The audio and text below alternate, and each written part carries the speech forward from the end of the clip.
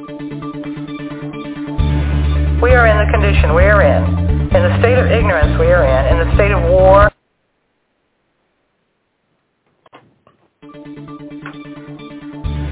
We are in the condition we are in the state of ignorance we are in the state of war, in the state of economic depression, in the state of depletion of the resources of our planet.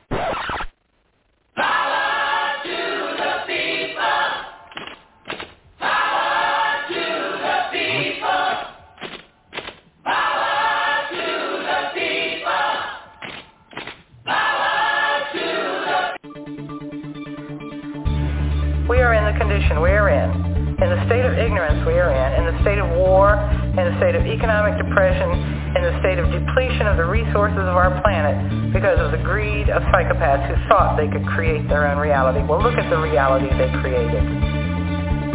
You're listening to Shop Talk Radio, the world for people who think.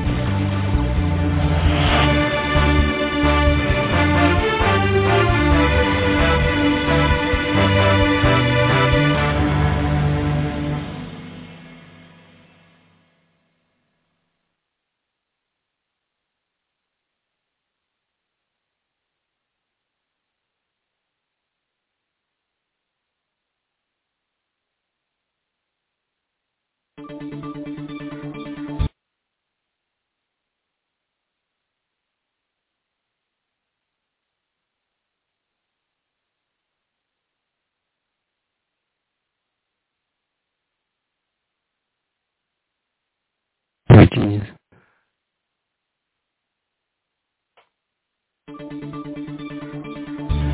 We are in the condition we are in the state of ignorance we are in the state of war, in the state of economic depression, in the state of depletion of the resources of our planet.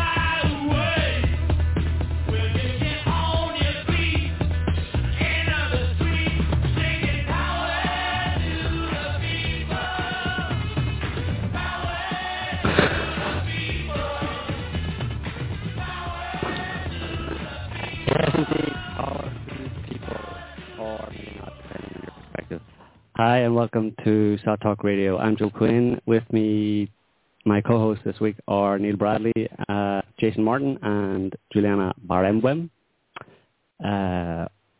This week, as you may know, we're going to be talking about and listening to protest songs and the historical time and events that inspired them. We'll also be looking at some protest songs gone wrong and asking the question, have any protest songs achieved the presumed goal of, at the very least, informing the public about some form of social injustice and perhaps, as a result, forced some change? And if so, on what scale and to what, if any, lasting benefit? With us also in the studio this evening is a very special guest, lead singer, songwriter and guitarist for folk band Relic, Tim Trepanier. Hi guys. Tim's repertoire includes protest songs, unsurprisingly, and we'll be hearing some live music from Tim a little later on. So getting to the topic in hand with my panel of experts here, which includes Tim, because he's an expert, probably more than everybody else. What good are protest songs? Are they simply a useful form of emotional expression on any given topic for the singer and the listener, just like any other song that a person wants? Or is there something more to them? Is there something inherent? Well, I mean, I do wonder sometimes if protest songs do kind of, as long as they are played and survive, record a kind of history of the consistency of what the people want and the consistent fact that the elite never actually give it to them. Because protest songs have really kind of said more or less the same thing for, I don't know, since they've been around, and they keep saying it. And so aside from, obviously, the cathartic effects of the singer, for the singer, and the listener being validated by someone else, thinks that and it's expressed in a catchy tune. I think they have a historical relevance for sure. I don't think they ever have any positive effect in the world beyond that. Although that's a positive effect in and of itself, I suppose. That positive effect, of course, is very awesome, but every person who probably sings them obviously wants to affect some kind of change. I mean, I don't think that they're just thinking, I just want to complain about the elites. I mean, they may want, to get some recognition, and they want people to want to affect some change, but that's never happened, never will. Yeah, I mean, I personally think there have been excellent protest songs. Not only, I think protest songs tend to be, for me anyway, the best songs, the ones that I like, because not only are they good songs in the terms of catchy tune that you like listening to, but they also carry a message that, you can really identify with, depending on who you are. There's so many songs out there that just carry a kind of a crass kind of message, not very, very deep in any way, and maybe even not such a good message for people to actually internalize them. Although, my lovely lay lumps, that kind of thing. Yeah, I mean, it's catchy, but it's missing the deeper emotive, lesson or teaching. I'm not sure there's much in that. But I mean, for example, one person that, if there was anybody who ever wrote a protest song who had the potential to affect change as a result of maybe not just his songs, but also who he was and what he said, was maybe John Lennon. And I say this because, not mainly because, as far as I'm concerned, he was assassinated for what he was saying, because, I mean, there's a lot of... there's really enough evidence based on historical evidence in other cases that he was kind of Sirhan by Mark David Chapman. Why is it that assassins always have three names? I know, yeah. I mean, it's like they're trying to say things. I mean, the FBI had 281 pages of files on John Lennon. So obviously he was of interest to them, and they were recording his speeches, what he said on TV shows. They were following him, that kind of stuff. And then he gets shot in very strange circumstances. And of all the people anybody would want to shoot in the US around that time in the 80s, really, John Lennon. But, of course, there's the psychological explanation of it. This guy was crazy and he wanted to be him or something, and he just, whatever, Catcher in the Rye. But it's all a bit suspicious, especially, as I said, given the kind of evidence for mind-programmed or hypno-programmed pathies like Sirhan, who definitely was one. So, yeah, John Lennon, I mean, because of the audience he had and how many people knew him coming from the Beatles, I mean, if he was going to push it and stand up, say, kind of sing songs and also talk, even more importantly, maybe, talk on TV, talk to people and organize rallies, well then, you could see how it would be a threat, Yeah, I believe he was coming out of a hiatus from about 7 years of not recording anything at all. Yeah. He did Double Fantasy with Yoko, and it was his first time he'd actually entered back into the music world, and so that he was just poised to enter the public arena again. So that might have been. Yeah, absolutely. So our plan tonight basically is yet to just do a rundown on a lot of protest songs and discuss them and give you a bit of history to them. Some that many people are aware of and know quite well, and maybe don't know what they were about, and also songs that you're maybe aware of that you've heard, but you had no idea they were protest songs in the first place, which is something we'll talk about. What's the point in having a protest song if nobody knows that it's a protest song? What's an example of that? Of a song that's kind of like a smuggled protest song. A smuggled protest song would be, well, I don't know, maybe I'll just play a little bit of a song here and to see if you recognize it, and see what you think.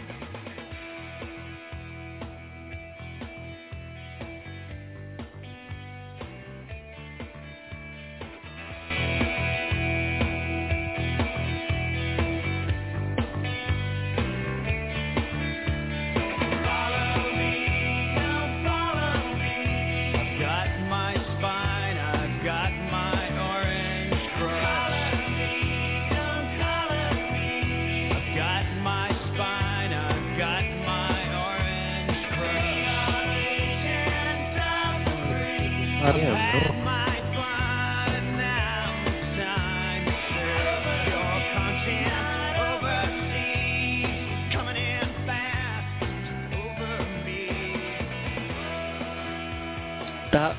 That is R.E.M., Orange Crush. I think that song maybe wasn't so popular in the US for some reason, but it was very popular in the UK.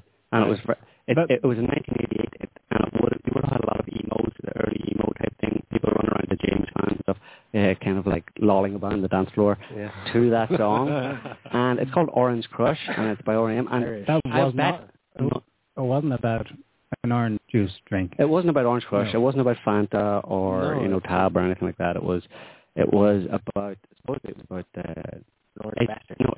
Agent Orange. Really? The title song is a reference to the chemical defoliant Agent Orange manufactured by Monsanto and Dow Chemical for the U.S. Department of Defense and used in Vietnam. So, I mean, even the words of it, I've got my orange crush, collar me, don't collar me, I've got my spine, I've got my orange crush, we are agents of the free, I've had my fun, and now it's time to serve your conscience overseas. It's just vague references to it. I mean, I'm like, why? I mean, something as serious as that, Agent Orange being dumped, millions of tons of it dumped on trees in Vietnam and causing all sorts of cancers and heart disease and, and deaths, basically, and mutations and all sorts of horrible stuff for the people in Vietnam and also soldiers, U.S. soldiers who were there, dropping it, basically. He was a big Gavin Rossdale there with his sort of abstract lyrics. So you're not quite sure what he's saying. Exactly. Does he mean something important? I don't know. Please tell me. Michael Stipe is like that. A lot of his lyrics are very kind of vague and skirting around. Whereas you have like Into the World as We Know It. Which is, exactly. So protest are direct, clear, and to the point. If you want to, get a message across and you feel strongly about something, just say it, And, I mean, there are a lot of songs that do that. Right. But most of the people who sing them are relatively unknown. Right. And mainly because they don't, there's a lot of good songs, but they don't get the airtime. Well, maybe he was worried about being a little bit too political. Yeah, you have to wonder. Because, every kind of singer who has become what I would refer to as relevantly political. I mean, I'm not talking about like, Bono or any of these artists and this, actors now that are all like pretending to be political. But when they really say something truly political and truly against the current elite, they do have a tendency, things tend to happen to them. They either die, which is the easy one, and then the other one is that they get kind of, suddenly they're all besieged with scandals and different types of things. So, I mean, obviously he has something to be afraid of. Scandals and tax fraud. Lauryn Hill comes to mind from the Fugees. Well, Fugees, as I recall, were always very kind of on. A lot of rappers actually are. I mean, Tupac certainly was, coming from the background that he came to. So there's actually a lot in the African American hip hop community that do actually say it's mostly kind of down on the ground. It's not grand strategy stuff, I mean, but yeah. Yeah. I mean, so that was, that R.E.M. song was from 1988 and was talking about Agent Orange a bit late in 1988, but, but 14 years? Yeah, but at the same time, one of the major eras, although Neil will disagree with me, one of the major eras for protest songs was obviously the whole... that was the Born in the USA age. That was like with Tom Cruise. Oliver Stone did that one, wasn't it? You're thinking Born on the 4th of July? Born on the 4th. Born on the 4th of July or something. Yeah. Like that. Tom Cruise is the Vietnam vet or something. Right, yeah. Oliver Stone film. But, obviously the whole hippie movement in the 60s, we love, and... What got derailed. What do they call that? It's what kind of era was that? The Flower Power. Or whatever, Woodstock, right in the middle of the Vietnam War, quote unquote. But you notice that whole thing came about like really kind of all of a sudden because that whole movement started with it was a very anti-war piece. They had just come from seeing Gandhi had been so successful, and then Martin Luther King had come through, been so successful, and so everyone was like, yeah, let's give peace a chance. And then suddenly it got turned into sex and drugs, like really quick. Mm-hmm. Which is kind of a little bit suspicious. And it does seem like that's the last time that true protest songs were played on mainstream radio and making top 10 lists on Billboard and stuff. Mm-hmm. You don't hear that anymore. It was like a time in history when Country Joe and the Fish and all these other songs were actually up there among the other ones. So. Country Joe McDonald or whatever it was. Country McDonald and the Fish, I think. Exactly. Like that. Yeah. Well, that could give an explanation. Everyone's always saying, why do they always have this constant parade and stream of Britney Spearses and Aguileras and all these different people, and it's like a flavor of the week type of thing, and they get this new hot band in, and then they're there for a week, and then they're out again. Everyone's like, why does it happen that way? And maybe it is just kind of like Operation Distraction, Mm-hmm. Make sure nobody's there long enough to get a conscience and say something, Yeah, and one of the major events, actually, of that era of the Vietnam War era and all protest songs that came out, Woodstock and stuff, was the Kent State University shootings. And I'll just play a little bit of the song since we're playing songs. It's by Crosby, Stills and Nash and Neil Young. It's called Ohio.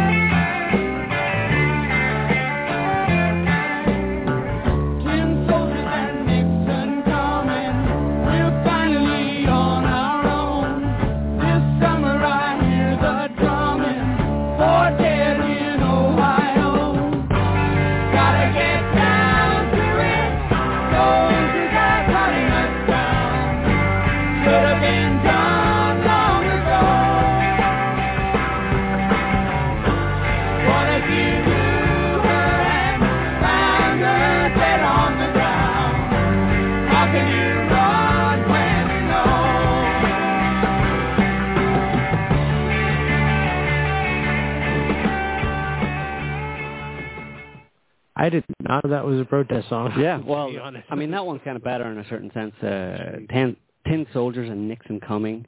We're finally on our own. The summer I hear the drumming. 4 dead in Ohio. Got to get down to it. Soldiers are cutting us down. Should have been done long ago. What if you knew her and found her dead on the ground? How would you run?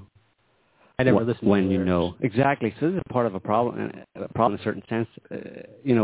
Even those lyrics aren't in your face enough. And we'll play stronger. I have some examples of songs, which in my opinion are the way protest songs should be done. But we'll get that later. So yeah, this was Ohio, Kent State shootings. People probably know more or less about it. More or less what happened. It was student protests against the Vietnam War. Richard Nixon had been elected in 1968. So the Kent State shootings in Ohio, Kent State University shooting, were on May 4th, 1970. Nixon had been elected in 68 on the promise that he would end the Vietnam War. And in fact, a few days before the shootings in 1970, he had announced the bombing campaign of Cambodia, which was just basically mass murder, genocide type thing. So students all over the country were protesting, and there was a big protest, 4 days of protests at the Kent State University by students, and the National Guard was called out because rumours were spread conveniently downtown that businesses had received threats, in fact, that they were going to destroy the city. Students were going to destroy the city. And the mayor met with city officials and a representative of the National Guard, the Ohio National Guard. So they basically made the decision on the 4th day to call out the National Guard, and there was, pitched kind of battles between the police and the National Guard and students, and then at a certain point the National Guard opened fire, fired 67 bullets and shot dead 4 students. 2 of them were actually involved in the protest, and 2 of them were just going to class, weren't actually involved in it, and shot and injured 9 other people. But there's been a lot of information about it in later years, and in 2007, one of the wounded, a guy called Alan Canfora, located a copy of a tape of the shootings in a library archive. And there was an analysis done of the tape by forensic experts, and they concluded that the guardsmen were given an order to fire, because at the time it was explained away, and I suppose history records that it was just the guardsmen feeling that they were under pressure and just lost control, loss of discipline, open fire, that kind of thing. But it seems that there's a voice heard on somebody was recording it and heard someone basically saying, "All right, prepare to fire, get down," and people saw National Guardsmen get down and aim and shoot and fire. And there was even references to one of them, aiming specifically at one of the leaders of the protests and stuff, a guy who was actually killed, who was shot in the mouth. So, the particular event was, from a conspiracy theory point of view, which is far closer to reality these days than the official narrative, was that, after 4 days of protestants weren't backing down, somebody gave the order from on high to actually scare these students into submission by killing them. And this had a couple of years later on Bloody Sunday, which is another protest song, but not by U2, another protest song by Bloody Sunday in Northern Ireland, and the same was done there, where orders were given from on high to the military to shoot civilians engaged in kind of essentially, protest, justifiable protest. There might have been a few rocks and bottles thrown and stuff, but that's within the realm of protest as far as I'm concerned. When you're being, when you're confronted with kind of baton wielding police and stuff, So that was the song "Ohio" by Crosby, Stills and Nash, and one of the. Were you going to say something? Yeah, I was just going to say that Neil Young himself is an interesting character because he actually wrote "Ohio," and he also wrote a couple anti-racist slavery songs, "Alabama" and "Southern Man." Mm-hmm. But he also later on wrote that song "Let's Roll," referring to the 9/11 plane that was shot down and rocking in the free world. So his politics are a little strange. You have to wonder there what happens to people. I suppose it's no wonder, therefore, that things don't change as a result of protest songs when the people writing the protest songs are so easily swayed by propaganda and by their own kind of, identification with nationalism or patriotism. They can be, He's catching a lot of flack in Alberta just at the present time because he described the oil sands, the tar sands in Fort McMurray as looking like Hiroshima. And of course, that's where I'm from. So all the blue-collar workers, the guys tied to the oil patch and who benefit from the industry are saying he's a traitor. He lives in California. And he has no right to declare, it's a disservice to our veterans. And he's gone on that. He's complaining about the exploitation of oil in Canada because it's destroying the environment. Yes. He's a environmentalist. Yes. He sort of teamed up with David Suzuki, and so a lot of people in Western Canada don't like him anymore. They're boycotting his music and things like that. So. Arguably, the singer-songwriter who's associated with the protest movement in the 60s is Bob Dylan. Yep. Now, here's a recent article. Bob Dylan and the Ethics of Market Fascism. He did a Chrysler advertisement at the latest Super Bowl. Yeah, I saw that. And that's not his first. That began about 20 years ago with these same corporations that he railed about 30, 40 years ago. Mm-hmm. So, what's going on there? What is going on? Yeah, he's you know what? I have a confession to make. I never liked Bob Dylan. Neither did I. I never liked his music. I think he's got a crappy voice. And I like Bob Dylan. I'll be the dissenter. How does it feel? Yeah. Exactly. I mean, like a rolling through. You can't make a virtue out of having a bad voice. You know what I mean? He did, and since then it shouldn't be allowed. He did, and that's partly what happened in the 60s. You had this creativity that turned into this schizophrenic, anything goes, let it all hang out. I think music, the actual music, degraded. Well, at least late on, and the time of the season. Well, who's your daddy? I mean, and it's interesting. Bob Dylan's "Blowing in the Wind" is very often cited as the best song of all time, at least in the Western world and in the English-speaking world. It's cited as it's at number one on a few lists that I saw of 500 best songs of all time. Blowing in the Wind. I don't know about that, but, you know. I don't know. There are some great songs in the 60s, of course. But All in the Shower, that's a Dylan song. Okay, if you go and, actually listen to the lyrics and then read about what the writer intended, often they never intended it to be any kind of protest at all. But because of the momentum of the movement socially at the time, it became associated with. Like what? The guy who wrote, name escapes me. There's one classic. I think it was a Creedence We Shall Not Be Moved. Clearwater song. Fortunate Son? Maybe. That was For What It's Worth. For What It's Worth was not such a... It was about the hippie riots in LA in the late, sometime in the 60s or something. That wasn't really protesting anything other than hippies not being allowed to hang outside after 10 o'clock at night. Yeah. You can protest about more serious things. And Well, I wanted to say something in defense of Bob Dylan and selling out. I mean, we kind of realize and accept how no matter how loud you speak or scream, and no matter what you do, things never really tend to get better when you're dealing with the kind of, sort of pathology that we're dealing with. Mm-hmm. And so I can kind of see that maybe he got tired and a little bit strapped for cash, and he was like, you know what, dude? I've been saying this for years and years, and nobody's listened to me. I'm going to go do a Chrysler ad because, you know what, I need to buy some steaks or something. It happened to Willie Nelson. Yeah. Willie Nelson. But people didn't come down too hard on him because they liked him. He sold out. He did a couple of ads. Yeah. But, we can forgive Willie. Really? Yeah, the Red-Headed Stranger, everybody loves him.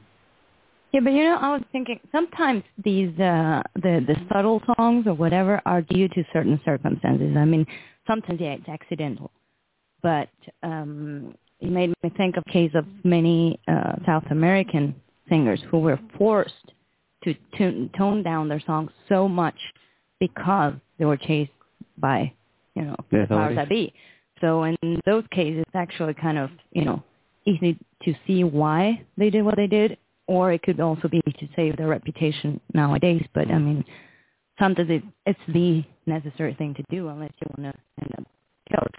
The whole, there was a whole movement in the 60s.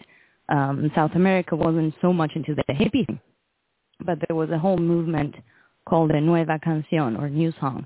And they just started, I mean, when you look at the origins, it basically started just to bring back the folk music and the local instruments and stuff like that. And then they added things like, let's fight poverty. And then they became kind of anti-American, and with reason. And even though the governments of the time were kind of defending it, Perón in Argentina actually issued a law that said, half the songs in the radio have to be national because they didn't want the U.S. to come in and, do the whole imperialistic thing. And then when the dictatorship came, they just killed, tortured, murdered all artists, or a lot of them, or sent them, or they had to go in exile. And then after a while, when the dictatorship started falling, well, then the power that those years had on people made it so that people became so afraid of speaking up that they had to talk about, whatever, butterflies and things like that, while the actual message was, we don't want elites in power, we don't want more torture. But sometimes you're kind of forced to do that, You had to disguise it in a way, or kind of use metaphor. Absolutely. In a sense? I mean, while the dictatorship was lasted, a lot of them, while it was still in power, a lot of them hid that way. The authorities couldn't say, you're singing a protest song here. You're just singing about butterflies and whatever, But the real message, when years later, they could actually speak up. They said this song was about Pinochet. This song was, you see what I mean? Do you think the audience would get it at the time, or? Yeah. And there was there were hundreds of artists that disappeared. And one of them actually, one of the most famous ones, Mercedes Sosa, she's kind of known in the U.S., but a lot of them weren't even visas. Like there's a Cuban guy, Silvio Rodriguez, who was denied visas in the U.S., especially when Seeger turned 90. they wouldn't allow him to go, you know. I mean, there's still kind of an oppression thing, and I don't know if it's because a protest song is so dangerous that it makes the powers that be go like, holy Moses, you know, or is it because, you know, they don't want people to even think about those things? Yeah. Do they actually think that people are going to rile up because they I think they can see where it goes, and they just have a knee-jerk reaction to anybody singing about things that are totally the opposite of the ideals that they espouse, which is control and domination and keep people down. And you start singing a song about rise up, people, let's overthrow our masters. Immediately you identify yourself as a target for any kind of oppressive regime. In Latin America, that meant it could mean life would be forfeited very, very easily.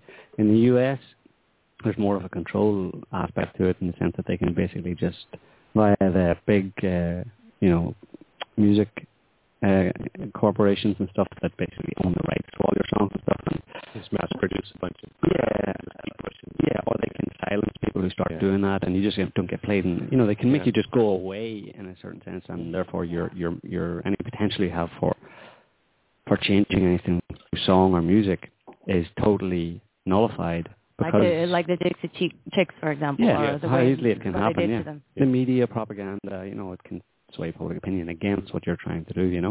That's why we don't hear it. Yeah, on absolutely. the radio today. We go on because part of we talked about the 60s and the free love and the fight the power era, but arguably, and Neil is of this opinion, arguably that wasn't the real era when or that wasn't the era when protest songs and fighting the system was the strongest, let's say, or most prevalent that it was maybe 30, 40 years beforehand. Yeah. So we want to kind of talk a little about that. But maybe before we do that, since we have promised some live music on the show tonight, exclusively, maybe we'll get Tim to play us a little song here. He's just getting set up. Tim, as we said, is a wandering troubadour from Canada, and he's going to sing one of his own songs, his own protest songs that he penned himself, and we reckon you're going to like it. Okay, yeah, this song is called Crooked as a Dog's Hind Leg, and people who've heard my music before know I have a special fondness for idioms. The apple doesn't fall far from the tree, don't look a gift horse in the mouth. If you're crooked, you can be a little bit crooked, but if you're crooked as a dog's hind leg, you're pretty crooked. Crooked as crooked can be.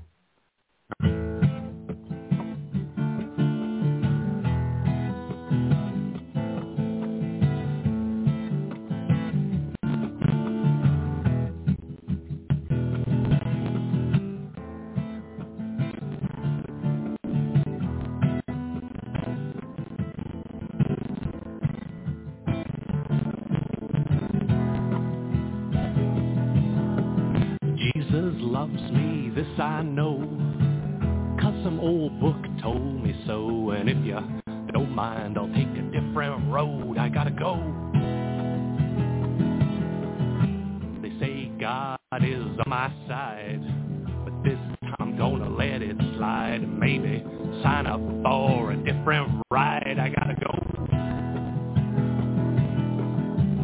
See the preacher, pleased to meet ya, can't keep track of the lies he'll teach ya. Gonna steal, throw and beg, they're all crooked as a dog's hind leg. They're all crooked as a dog's hind leg.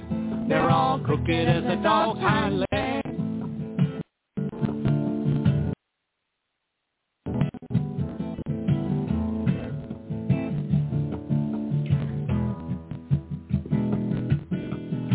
I pledge allegiance to the flag, just some washed up dirty rag. Sorry buddy, that just ain't my bag. I gotta go. Exercise my right to vote. A flock of sheep don't rock the boat. See you later, that's all she wrote. I gotta go. Politician, he's been fishing, can't keep track of the babies he's kissing. Gonna steal, borrow, and beg. They're all crooked as a dog's hind leg. They're all crooked as a dog's hind leg. They're all crooked as a dog's hind leg.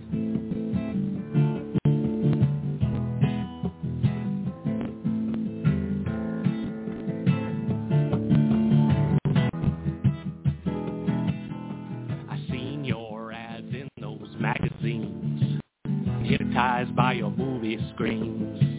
Sorry, baby, that just ain't my scene. I gotta go. They're trying to sell me a brand new car, upwardly mobile and going far. But Lord, I ain't no movie star. I gotta go. Television, what's it selling? Can't keep track of the lies it's telling. Gonna steal, borrow, and beg. They're all crooked as a dog's hind leg. They're all crooked as a dog's hind leg. They're all crooked as a dog's hind leg. Thanks, guys. That was excellent, Tim. And Juliana on backing vocals and Jason on keyboard. On the piano. That was a great song. I love that song. Actually, I've heard it before, I have to admit, but I actually love it. I think it's a brilliant song. And it fits my criteria for a proper protest song where it's all pretty clear, and if you just listen to the words, you can't pretend that, oh, he's talking about something else there, some metaphor. Well, no, it's about corrupt politicians and dirtbags. And yeah, I mean, if you try to categorize protest songs as simply, saying, oh, we don't want them to do X, sometimes we don't want them to do anything at all. Just stop. It's kind of like, and then you get like a social commentary song, but it's still kind of in that vein, Yeah, absolutely. Because in there we're talking about preachers and TV, the media, everything. Yeah. Media, politics, and religion. Yeah. Three main ones. So there's nothing, there's no point in really asking you why you wrote that song. No, just three things sort of must about social control, the three pillars of control in our world. Which are? Politics, religion, and media. Okay. Pretty much that sums it up, yeah. Really? I didn't catch that in the song at all. No, it's really, very subtle. It is. Yeah, nothing.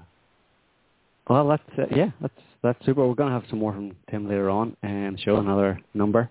But as I mentioned before that song, Neil wanted to hold forth on something about maybe of modern protest songs in the 20th century anyway. And it's not necessarily the Vietnam era, it's before that. Yes, a lot of the big singer-songwriters in the 60s, Dylan included, they always cited at least two guys and others from the 1930s and 40s, Woody Guthrie and Pete Seeger. Pete Seeger was in the news recently. He just passed away at 95 years of age. Still playing music. He was apparently chopping wood the week before he died. He's this big, tall guy, and he's been active his whole life.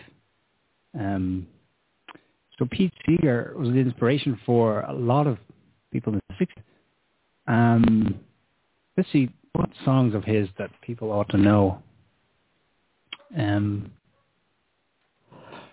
Well, Where Have All the Flowers Gone? Yeah. Joan Baez sang a version of that and made it popular. Pretty much made her in the 60s. We Shall Overcome. That was written by him as well. Now, We Shall Overcome, for example, became 10, 12, 13 years after he'd written it and it was first aired on radio in the US, then became the anthem for the Black Civil Rights Movement. Right. The only thing I know about We Shall Overcome is people just say We Shall Overcome over and over again. There's a song that came from them. Is that, well, can I just play a bit of it here? Just go for it, yeah. To hear? Yeah. Because I don't actually know that song. Verse is the one they wrote down in Montgomery, Alabama. They said, we are not afraid. And the young people taught everybody else a lesson. All the older people that had learned how to compromise and learned how to take it easy and be polite and get along and leave things as they were. The young people taught us all a lesson. We are not afraid.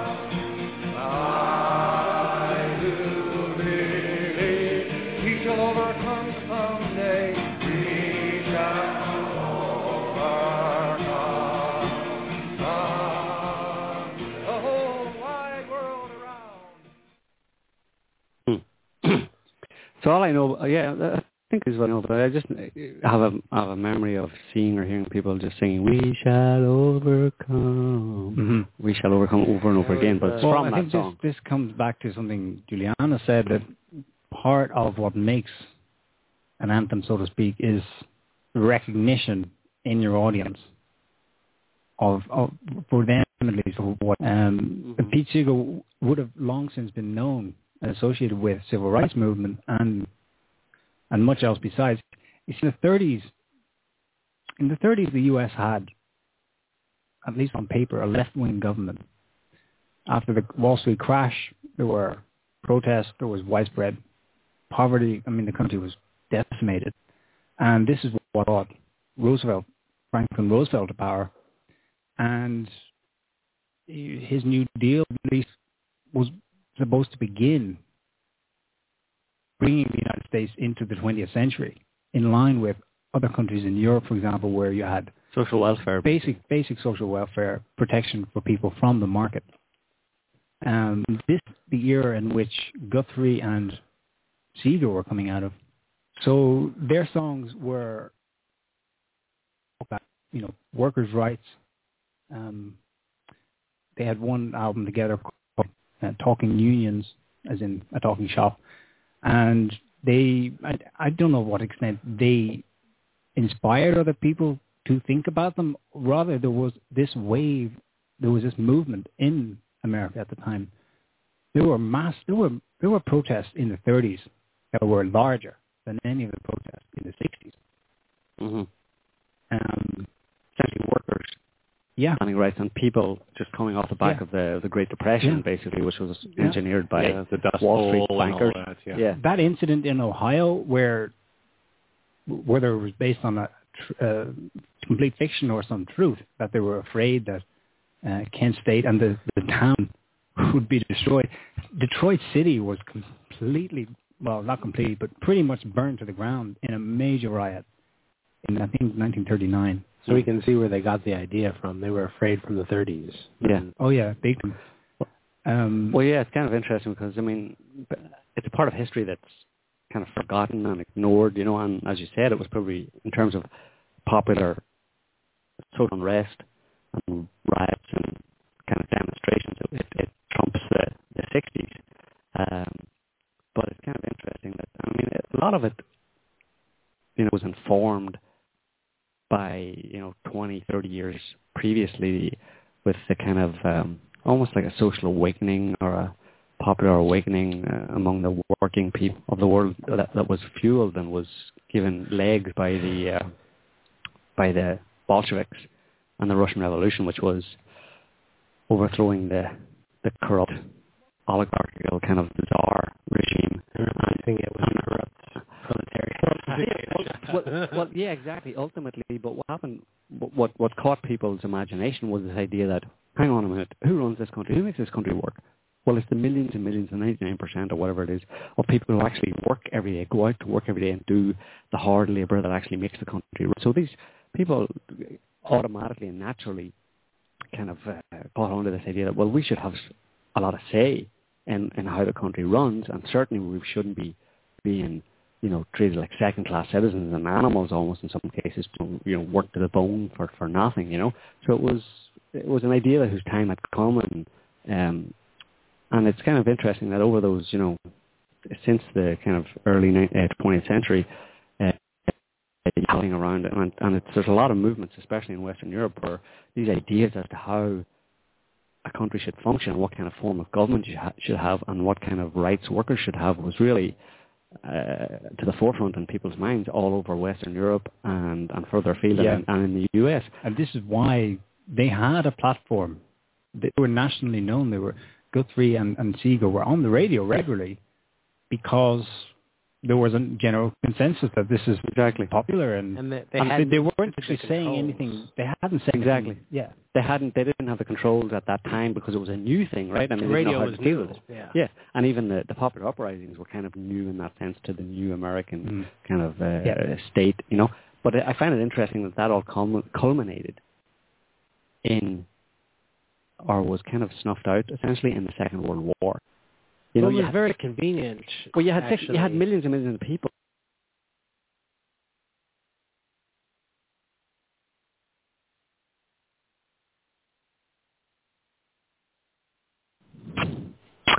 Yeah, we're back, folks. We got cut off by Blog Talk Radio again. I'm going to write a protest song about Blog Talk Radio. But anyway, what I was saying was that you had this movement of workers' rights in the beginning, in the early 20th century, leading up to the next 20 years. And then, so you had this mass movement of ordinary people. So what happens before it can actually affect any real change? You have the Second World War, and 65 million of those ordinary working people are dead within 4 years. Right. It's kind of convenient. Well, and people traumatized as a result of the whole thing. I mean, that just put an end to the whole... I don't study too much of that particular history, so I can't call myself an expert, but I did read Little Hart's book on the military strategy that was used, and it was very obvious. He doesn't, I don't think, out and out say it, but he does kind of hint that basically it was a fight that got picked.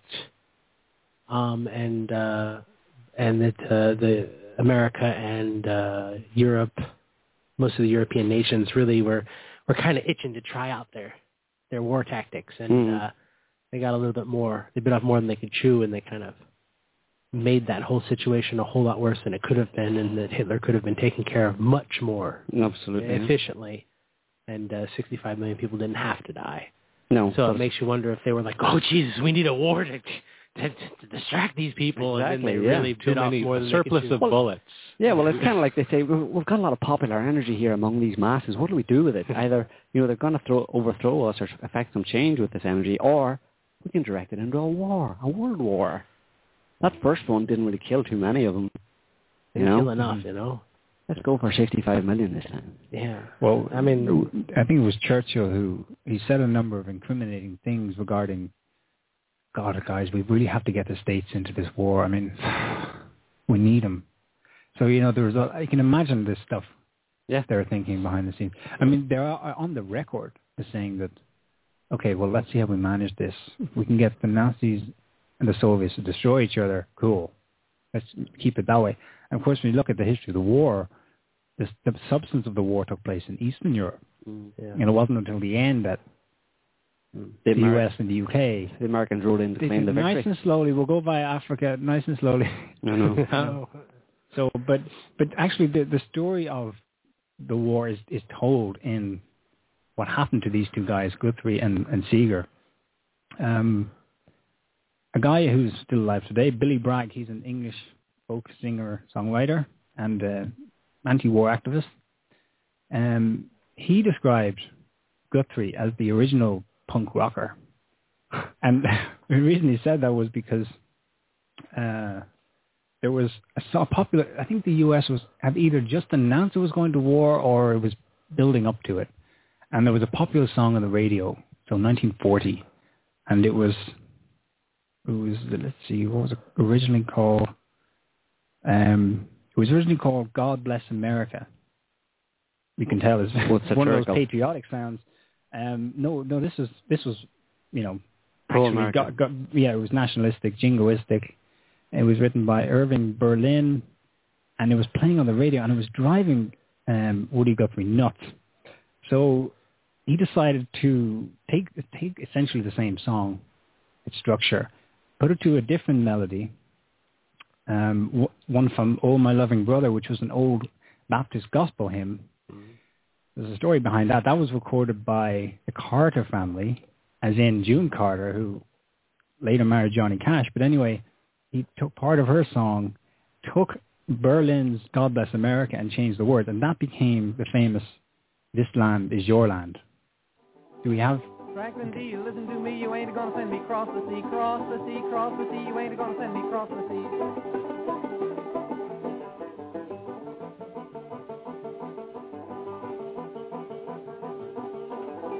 Okay, that's the wrong song. But that kind of talk, but I'm against that kind of talk. That comes next.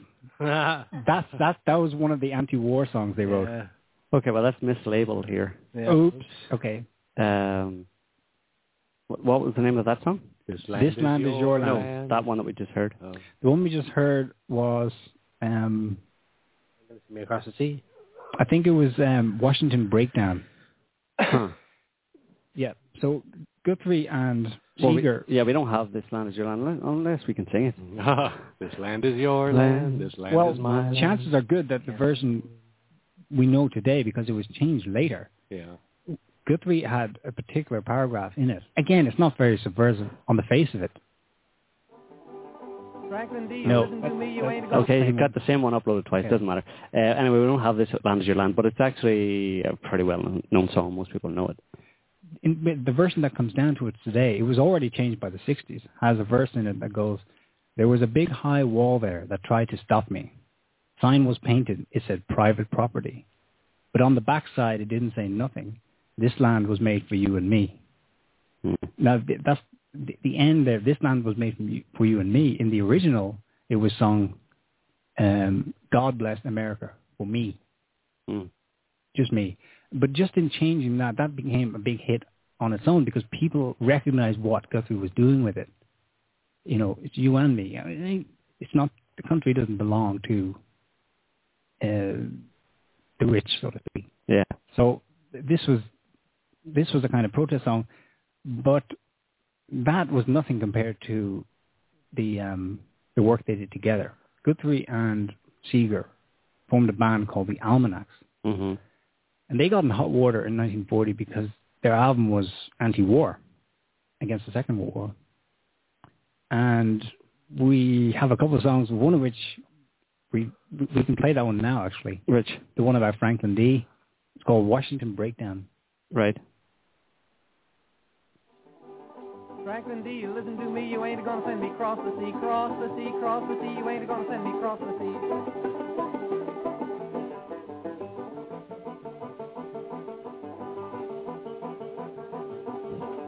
You may say for defense, but that kind of talk that I'm against that kind of talk ain't got no sense.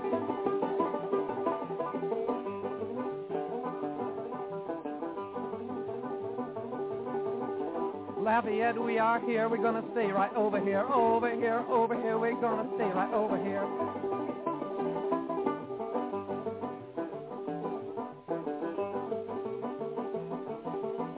Mark Antonio is the best, but I wouldn't give a nickel for all the rest, all the rest, all the rest. I wouldn't give a nickel for all the rest. J.P. Morgan's big and plump, 84 inches around the rump, around the rump, around the rump, 84 inches around the rump. J.P. Morgan. Wendell Willkie and Franklin D. Seems to me they both agree, they both agree, I'm telling me. Now, those lyrics might be a bit, what's he talking about for us today? But at the time, it would have been well understood. He's talking about the big money in Wall Street. Mm-hmm. J.P. Morgan getting mentioned. People knew about it, with the power of Wall Street. Wendell Willkie was I think it was a Republican candidate against Franklin Roosevelt in 1940. So he's saying there, well, both parties are the same. Mm-hmm. They all want to push us to the war. Defense, yeah, right. And then the third thing he says is, he mentions a guy called Mark Antonio. He's all right, but all the rest suck, all the politicians. Mm-hmm. Mark Antonio was later raked over the coals for being a communist, which also happened to the two musicians. But what was interesting was that this album they made at the Almanacs, it was banned. Mm-hmm. They just didn't play it on the radio. I think an emergency act came into play where the radio station said, we're not going to play this. Mm-hmm. Somebody brought up the whole stock and it was canned. It was basically canned. That wasn't the end of them, of course. They continued on. Guthrie eventually died in the 60s, and Seeger, he's been playing and singing the songs all the way up until a few weeks ago. Mm-hmm. He was blacklisted, though, in McCarthy's America in the 50s. Yeah. Because he joined the Communist Party as a young man, and then he got disillusioned and he quit. And even after that, he was pulled in front of the Truth and Reconciliation Commission and basically was silenced for a number of years, I believe. He was hauled up. Many people were. He got called up in 1955. For being un-American? For being un-American. That's un-American. He was alone. He was the only one, at least of the artists, who, when called up, refused to plead the Fifth Amendment, which would have asserted his testimony to be self. So you say, "Oh, I have nothing to hide." You plead the Fifth, and he instead said, "No, I'm going to use the First Amendment, free speech. I'm going to say what I want." And he was alone in that because that was a terrifying time. Most people capitulated and said, "No. Well, some of my friends might be communists," but he just saw right through that. Mm-hmm. And the guy was, here's an example of someone who was consciously trying to use his music to educate people. So he was actually helping someone to campaign in 1948. Mm-hmm. A guy named Henry Wallace. Now, Henry Wallace had been vice president of the United States from 1940 to 1944. The powers that be, basically, to summarize it, were terrified of this man, and they organized a little coup to get him off the ticket so that he wouldn't be vice president from 1944 onwards, because he was actually intent on implementing the changes that Roosevelt had sort of slowly been putting in. Mm-hmm. Of course, Roosevelt died 8 months later, mm-hmm. and Truman comes in. Hand pusher. But anyway, this guy, Henry Wallace, practically, he was campaigning with Ziegler to get him as president. Mm-hmm. I think that's when he got hauled up mm-hmm. for being un-American. Yeah. Well, yeah, as I said, it's a whole period of history that is kind of too long ago to be included in people's very short-term memory these days, It's so the Vietnam War by this stage, but a lot of stuff was happening then, like we mentioned, as a result of the whole kind of social justice type ideas that have been spread, if kind of deceptively or erroneously or falsely, by the kind of Russian Revolution and stuff in the early part of the century, and it took hold. But as you mentioned, the Second World War put pay to that, and then communism, as you've just mentioned, immediately followed on the heels of the Second World War, so that anybody who dissented in any way against America and America's ideals was a commie, and that very successfully suppressed the vast majority of people. Yeah, and Ziegler had been a member of the American Communist Party, but so were 300,000 other people. He changed his mind. Both him and Woody Guthrie, they changed their tune literally during the war. And, they gave the reasons for it. Well, they saw the face of fascism in Europe. Mm-hmm. And they said, all right, okay, well, this is the wrong war to be against. Okay, totally, we're behind it. And then later Almanacs, the band songs, reflected that they were for the war, but they always made sure they were making clear, yeah, we're up for fighting the fascists. Mm-hmm. And we're going to fight the fascists at home too. Mm-hmm. Woody Guthrie always had on his guitar, wherever he played, "This machine kills fascists." Mm-hmm.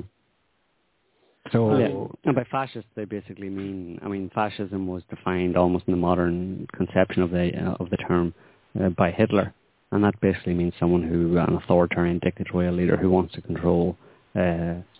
Fascism didn't originally mean that, or when the idea was first kind of mooted, it was just another idea of a way to organize society. But it became associated with Hitler and Mussolini, and they, conquering other countries and enslaving people and stuff.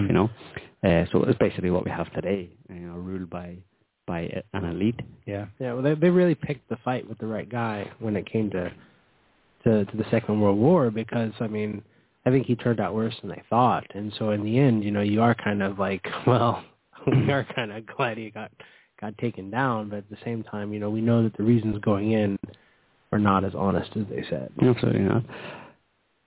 Tim, on that topic, has a song. So we're going to call on him once more to bring us some live, uncensored music. Here I am. What have you got for us, Tim? Here I am again. This one is called Bring On the Eschaton. What does that mean, Eschaton? I believe it's like end times, Armageddon, apocalypse, Okay. I think it's a biblical term. And so it's basically the idea behind the song is that cycles in power are bringing on global destruction? Yes, in a sense. Yeah, it's sort of... the modern-day Hitlers? It's my response to what happened on 9/11. You know, I just finished reading, well, it's called 9/11: The Ultimate Truth now, but it was back then it was the occult significance of 9/11. Laura's just written it, and it deals with the possibility of 9/11 being an inside job and the involvement of the Israelis and the Secret Service in America, you know, and that kind of thing. So it's got the God of the New Testament and the God of the Old Testament in here, and a whole bunch of other good things. So excellent. I'll take it away. Yeah.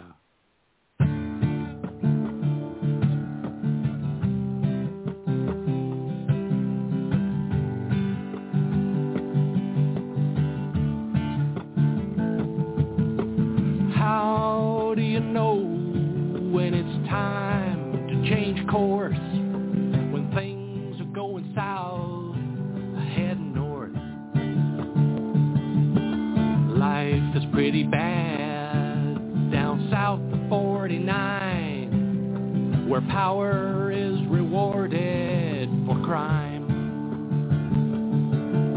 And who's responsible for this? Neocon Zion mists. Jesus is coming to prep for Armageddon. Jehovah's ready to bring on the Eschaton. Jesus is coming to prep for Armageddon. Jehovah's ready to bring on the Eschaton.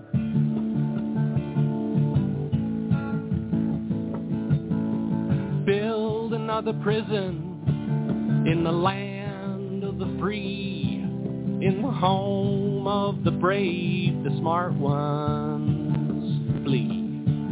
They'll be leaving in droves by boat, plane, or bus.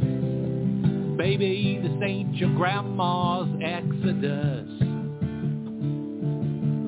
And who's responsible for this? Neocon Zion mists. Jesus is coming to prep for Armageddon. Jehovah's ready to bring on the Eschaton. Jesus is coming to prep for Armageddon. Jehovah's ready to bring on the Eschaton.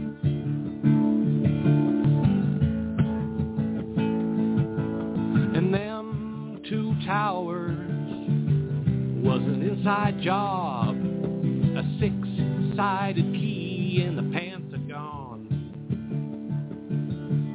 And why would a country want to attack itself? And do you really want to wait around to find out? And who's responsible for this? It's a neocon Zion mists. Jesus is coming to prep for Armageddon. Jehovah's ready to bring on the Eschaton. Jesus is coming to prep for Armageddon. Jehovah's ready to bring on the Eschaton. Jesus is coming to prep for Armageddon. Jehovah's ready to bring on the Eschaton. Woohoo! Yay! There you have it. Your subtlety, Tim, it's amazing. amazing. What was that song about? I'm at a loss for words. I can't answer that. It's a great song. That was a great song. I heard it first a few years ago. Yeah, it hit home. If anybody's interested in getting a hold of these songs, yes, I have a Bandcamp account. Bandcamp. How would they find that? You go to Relic Songs. The name of the band is Relic. So Relic Songs, RELICSONGS, one word, .bandcamp.com. Okay. And they're all up there. Right. And there's some, you can buy them. Yeah, they're $1 each or something, and all the proceeds go to SOT.net. Oh, well, that's very generous. And you can find a link on the signs page. If you go to Songs of the Times on the right-hand side, and then near the bottom it says Relic. You click on that, that'll take you right to Bandcamp as well. Okay, cool. So that's another way for our listeners to support this great radio station. This radio station and everything else we do, and at the same time listen to some protest songs that are going to cause you to rise up and overthrow the evil doers in this world. So, I mean, everybody wins. Down with pathocrats. This one time at Bandcamp. I mean, I had to. They named it Bandcamp. They knew it was an obvious reference to that movie, right? Yeah, that was excellent. Yeah, Jesus is coming to prep for Armageddon. Yeah, the sun's going first, clean up a bit, get it ready, and then the big guy, Yahweh's on his way in. For some reason, when he sings that song, I imagine like Jesus and Jehovah in like a kitchen making an omelet or something. I don't know. The Eschaton, the Armageddon, and Eschaton is like some sort of like spicing or something. Yeah. I don't know. It's a foodie song. And they're going to serve it up. They're going to serve it up, everybody. But that song, for example, it's a great protest song for several reasons. And one of the things I can think of is, you can educate people so much first through music. You can do it in a peaceful way, which is something that the powers that be don't like. I mean, that's the revolutions that the leaders that were killed mostly were, for peace. John Lennon, Martin Luther King, you could do so much, plus bring people together, the whole, limbic resonance, people thinking together, singing together. And it would be such a perfect means for education and for raising awareness and stuff. Why doesn't it work? I mean... Well, I think there's probably at least two reasons. Because, like we mentioned earlier, the music industry being controlled by the oligarchs and people with money and who control the media just don't allow this kind of music to be played. Yeah. And also any singer in the spotlight, who's not just there for the fame and the money, who actually has a conscience and has his eyes open or her eyes open and sees what's going on in the world, essentially has a responsibility to say what's going on. But as soon as they do that, they're marginalized. Or take the Chevy to the levee. You know what I'm talking about here. You know what I'm talking about. So there's just no way to win. So essentially a singer-songwriter just has to say what he says or she says and let the chips fall where they may. And it's so sad. I want a revolution with music. Tim, you're the leader. I like music. Yeah, so where do we go next? We were at the Second World War and how it kind of put an end to any kind of movement for social change afterwards or beforehand. It killed off most people, and it was probably a collective trauma in many places around the world as a result of the Second World War that kind of focused people on all the things like staying alive. Not the song, by the way. Ow, ow, ow, ow. But then they jump right into like the Korean War and all these other different little Asian... Well, Vietnam had been prepped actually during the Second World War, and it took a good 20 years for people to kind of to get on the kind of bandwagon again, and the whole New Age movement and love and anti-war movement in the 60s and 70s. But I mean, previous to that, there's just prior to the Second World War, there was a war in Spain, the Spanish Civil War, and it was kind of it was Franco, the dictator of Spain at the time, was basically right-wing conservative, ultimate totalitarian kind of control, and he was opposed by the kind of local Republican. Well, no, there was a democratically elected Republican government in Spain, and he came in. Franco came in and overthrew that. Overthrew it, in a coup, and so that spawned a civil war from 1936 to 1939. One of the probably most well-known aspects of that, or things that came out of that, was Pablo Picasso's painting Guernica, which was a town in northern Spain called Guernica that was bombed by the Nazis because in that period, 36-39, Franco was in league. The Spanish dictator was in league with the Nazis, and the Nazis lent or loaned a few bombers to go down and bomb a Republican stronghold and anti. What about kind of deposit you got to put on something like that? Exactly. But there were, at the same time, because of the whole ideology going around at the time of people being against kind of totalitarian rule and, you know, oppressive leaders and stuff, there were international brigades, as they were called, of people who came from all over the world actually to fight on both sides. Well, the international brigades, I think, were primarily anti-Franco, and they came to support the Spanish people in their fight against dictatorship. But there were also people on the other side. And this is an example of how polarized the whole idea was and how it was being, you know, you had very different views among ordinary people, supposedly, about where it should go. And there were people who actually went to Spain from around the world to fight for Franco.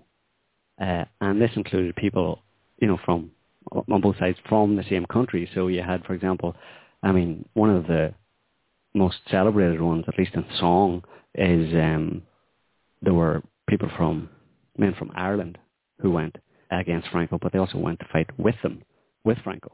They were called the Blue Shirts because some reference to St. Patrick's blue colour or something. They wore shirts and stuff, but the Catholic Church at the time in Ireland supported them. So the people who went from Ireland to support Franco and to fight for Franco, for dictatorship, they were basically sailing from Ireland to Spain beneath a swastika, essentially, flying a swastika flag, wearing blue shirts, and at the same time on a boat, leaving behind them was a bunch of guys, you know, their neighbours, sailing behind them to go and, when we get to Spain, we're going to be shooting each other, type thing, for our different ideologies in foreign countries. But people came from the US and from the UK and from France and from most European countries, and they were called the International Brigades. And there's a song. It's most popular or most famous these days by an Irish singer-songwriter called Christy Moore. It's the name of the song is Viva la Quinta Brigada, which means long live the 5th Brigade, but it should have been the 15th Brigade because it was the 15th International Brigade that they were originally attached to. So I suppose the best thing is to play a little bit of it, if I can find it somewhere here, because we have a long list of songs. Here it is. And 10 years before I saw the light of morn, a comet ship of heroes was laid. From every corner of the world came sailing the 15th International Brigade. They came to stand beside the Spanish people to try and stem the rising fascist tide. Franco's allies were the powerful and wealthy. Frank Ryan's men on the other side. Even the olives were bleeding as the battle for Madrid had thundered on. Truth and love against the force of evil, brotherhood against the fascist love. Viva la Quinta Brigada, no pastor on the flesh that made him fun. Adelante is the crier of the hillside, let us remember them. That was a live version played a few years ago in Glasgow, and you can hear the crowd singing along behind it. But that was Viva la Quinta Brigada by Christy Moore, and you know the lyrics are he basically around 10. He says 10 years before I saw the light of freedom or morning, a comradeship of heroes was laid. From every corner of the world came sailing the 15th International Brigade. They came to stand beside the Spanish people to try and stem the rising fascist tide. Franco's allies were the powerful and wealthy. Frank Ryan's men came from the other side. Even the olives were bleeding as a battle for Madrid it thundered on.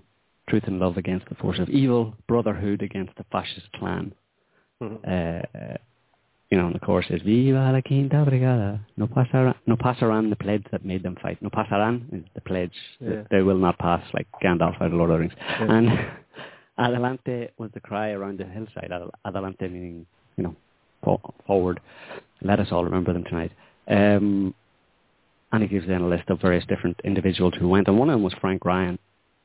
Frank Ryan is a kind of interesting character. He's celebrated to some extent in certain circles in Ireland. Still, he was a guy who went to fight against Franco. He was, previous to that, he was a member of the IRA in Ireland and had,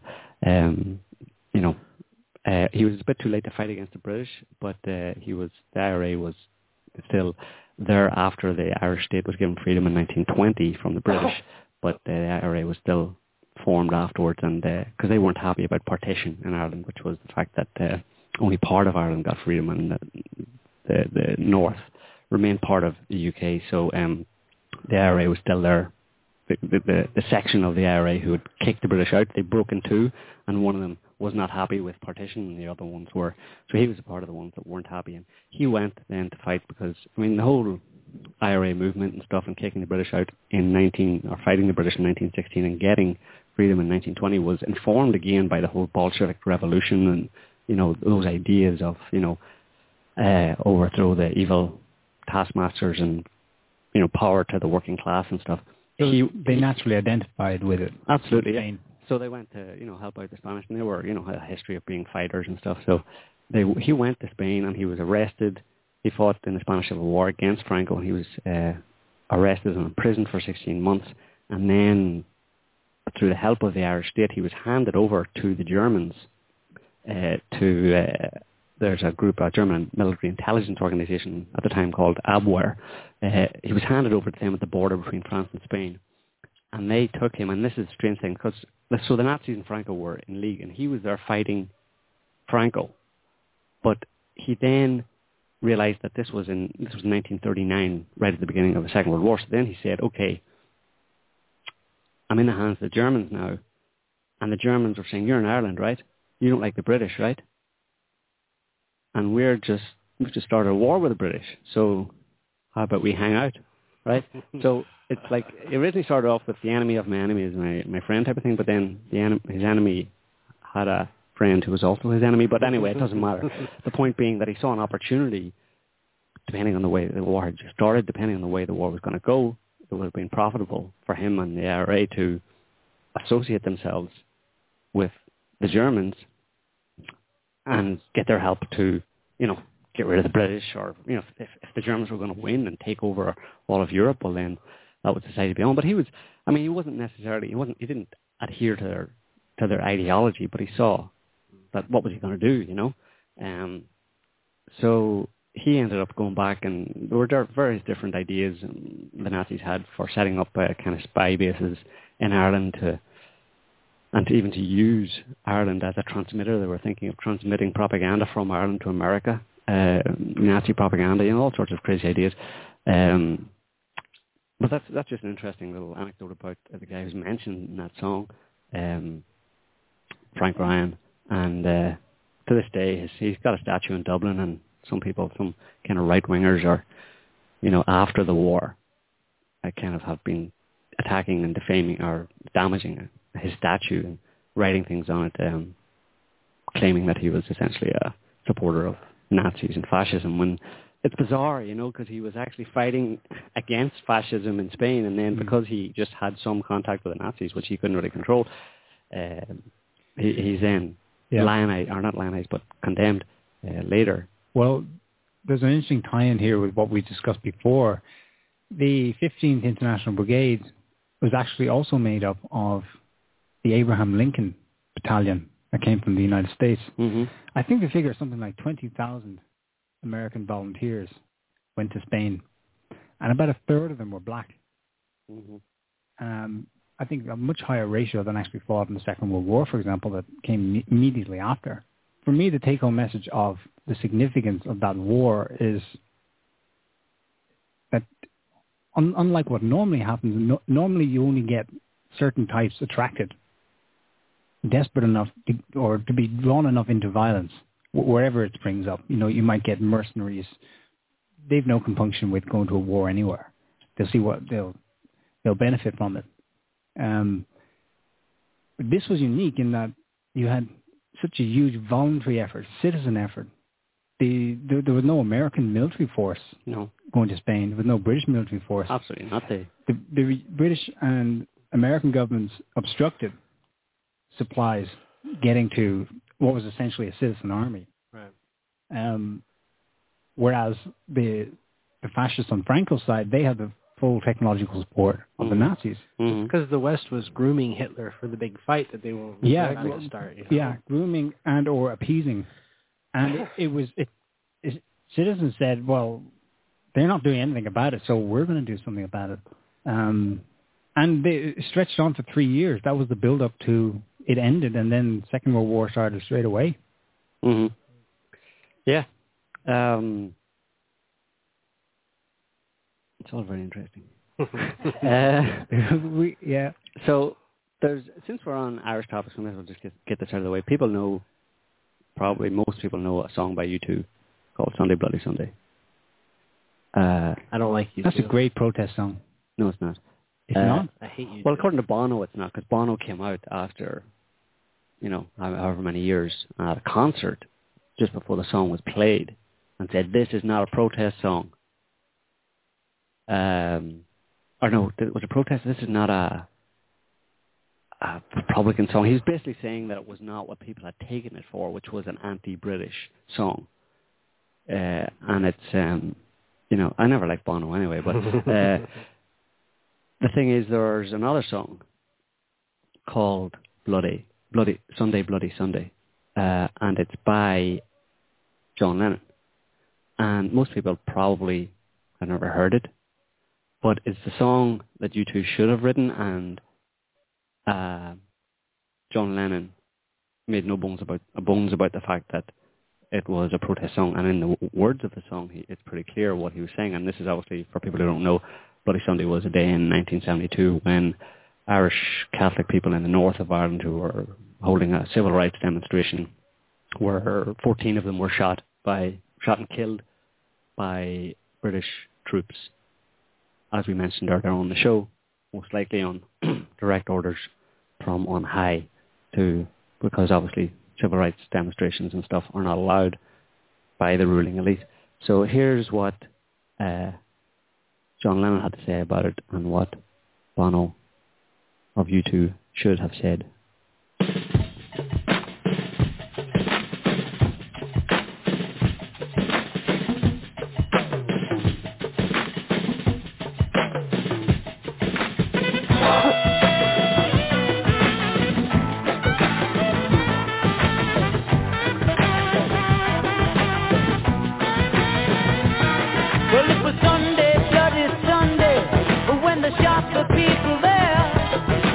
Cries of dead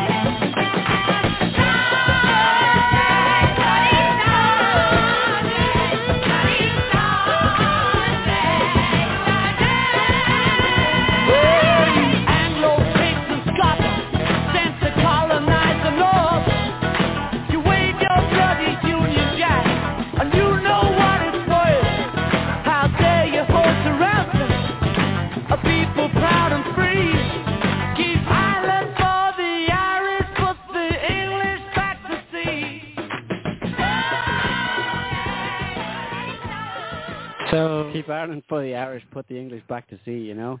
So that's what Living with Yoko does to you. Well, because that was like the worst song he has ever written in his entire life. I think it's a great song. The lyrics are fantastic. Listen the to music is... Well, the thing about it is, in between the chorus there is sung by Yoko, and she's wailing, as she does a lot, and did a lot, you know? She really She's sucks. a wailer. But, she gets a bad rap, but I don't know, if he went on his super creative spell... You know, well, I wouldn't say thanks to Yoko, but she was there by his side. I mean, he became who he became. In spite of her. I agree. I don't know. I think she was the creative. Well, I mean, John, impetus. I like John Lennon a lot. I'm proud of him because of the kind of stance he took on most things. The stance he took on most things was the right stance in terms of justice, you know. And he tried his best type of thing, but and he has other songs. There's another song called "The Luck of the Irish," which is a good one if you check it out by John Lennon, "The Luck of the Irish." But this gets us onto a topic of protest songs aren't only always for kind of social justice and stuff. There are people who write kind of what appear to be social justice songs that are, you know, kind of miss the mark. And there's just on that same topic, do I even have it here? There's a song by the Cranberries, which is another Irish group, pretty famous, well known. The song "Zombie." Yes. Now that's funny because people saw the video and they heard the song and they thought, "Oh yeah, well that's edgy.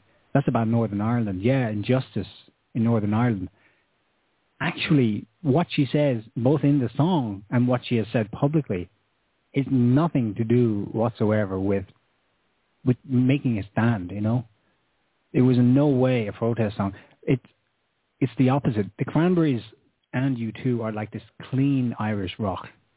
Yeah. That we saw so much of basically since 1989. I don't know what point we could say rock music became cool because it was clean, but that's for me. After the 60s, things start to go like pear-shaped because the music they'll promote is, some of it's awesome music. People, you know, it's catchy and it does sound anthemic, and people make an association with it being a revolutionary song.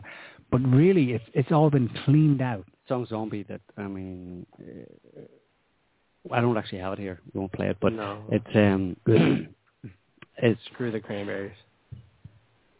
It's a commentary on Northern Ireland and the conflict in Northern Ireland, and Dolores O'Riordan, who is from the Republic of Ireland, typifies a kind of attitude amongst, no offence, Neil, but typifies an attitude amongst, you're not one of them, amongst people in the south of Ireland towards the kind of conflict in the north, where it's all just stop, will you, this is too much for us, we can't handle it, you know. And so she penned that song "Zombie," and it's you know, the words are kind of like, it's in your head they are fighting with their tanks and their guns and their bombs and their guns. In your head they are fighting. And she even has a line in there, it's the same old theme since 1916, you know. And 1916 was the Easter Rising in Ireland that led to Irish independence partially for Ireland. So she even has a dig at that, you know. I mean, and she totally misses it. It's kind of like this sanctimonious moralizing when she knows nothing about it. You know, she thinks it's just, would you all just stop fighting? And she's blaming everybody, you know, and complaining about, you know, people being killed and mothers, you know, pushing an emotional button and stuff. And sure, war is horrible, but the point about that she doesn't understand about the conflict in Northern Ireland is that it was entirely orchestrated and financed and funded by the British, and they kept it going for a specific reason because it was in their interest to keep it going. But even more than that, the reason for the conflict in Northern Ireland wasn't even about unification of Ireland. It was about civil rights at the beginning. That's what kicked off the conflict in Northern Ireland beginning in about 1970 for 25 years. It was about civil rights. It was about people protesting for civil rights and then being shot. Kind of like in Kent State University shootings, being shot for protesting for simple, basic civil rights that everybody should be entitled to. And that's what started, and the British were not willing to give that And I'm not going to blame anybody in any community for taking up arms and waging an armed struggle against that kind of oppression. But apparently Dolores O'Riordan of the Cranberries is willing to do that because she was safe down in the south of Ireland and it didn't affect her. But she felt entitled to moralise and judge it from her ignorant... And the Irishman comes out. From her ignorant... we were like fighting little for freedom. It's okay, Joe. I'm with you all the way. No, I'm just saying. That's, I am. I hate the Cranberries. I think she's a so she doesn't know what she's talking about. So just shut up. she's just a total tool. Unless you're informed on a particular topic, shut up, or at the very least, don't write a song about it. Yeah, she's annoying. Well, what about some of these other musicians who, you're never sure, is it a protest song? It was very popular. Well, he kind of said something. Someone that comes to mind is Bruce Springsteen. Did he write any protest songs?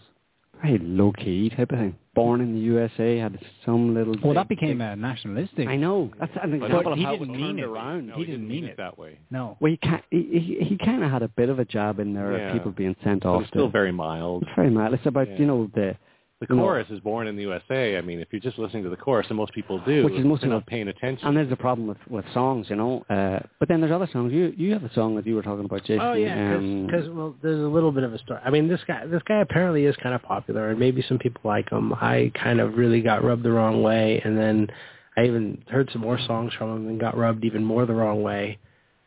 Tim actually recommended him. He's a Canadian, Baba Brinkman.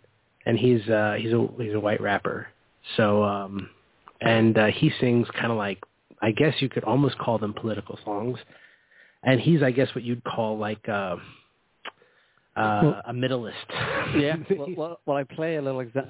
Play that example from Social Contract. 30 seconds or so. Sometimes freedom is violent, it gets derailed. The system fails when freedom tips the scales. When a sadistic freak is freed from a prison cell, or a big business victimizes people with its sales. Some say we need chaos, but when a government falls, another one pops up. It's like juggling rubber balls. We don't need more freedom, we need tougher laws.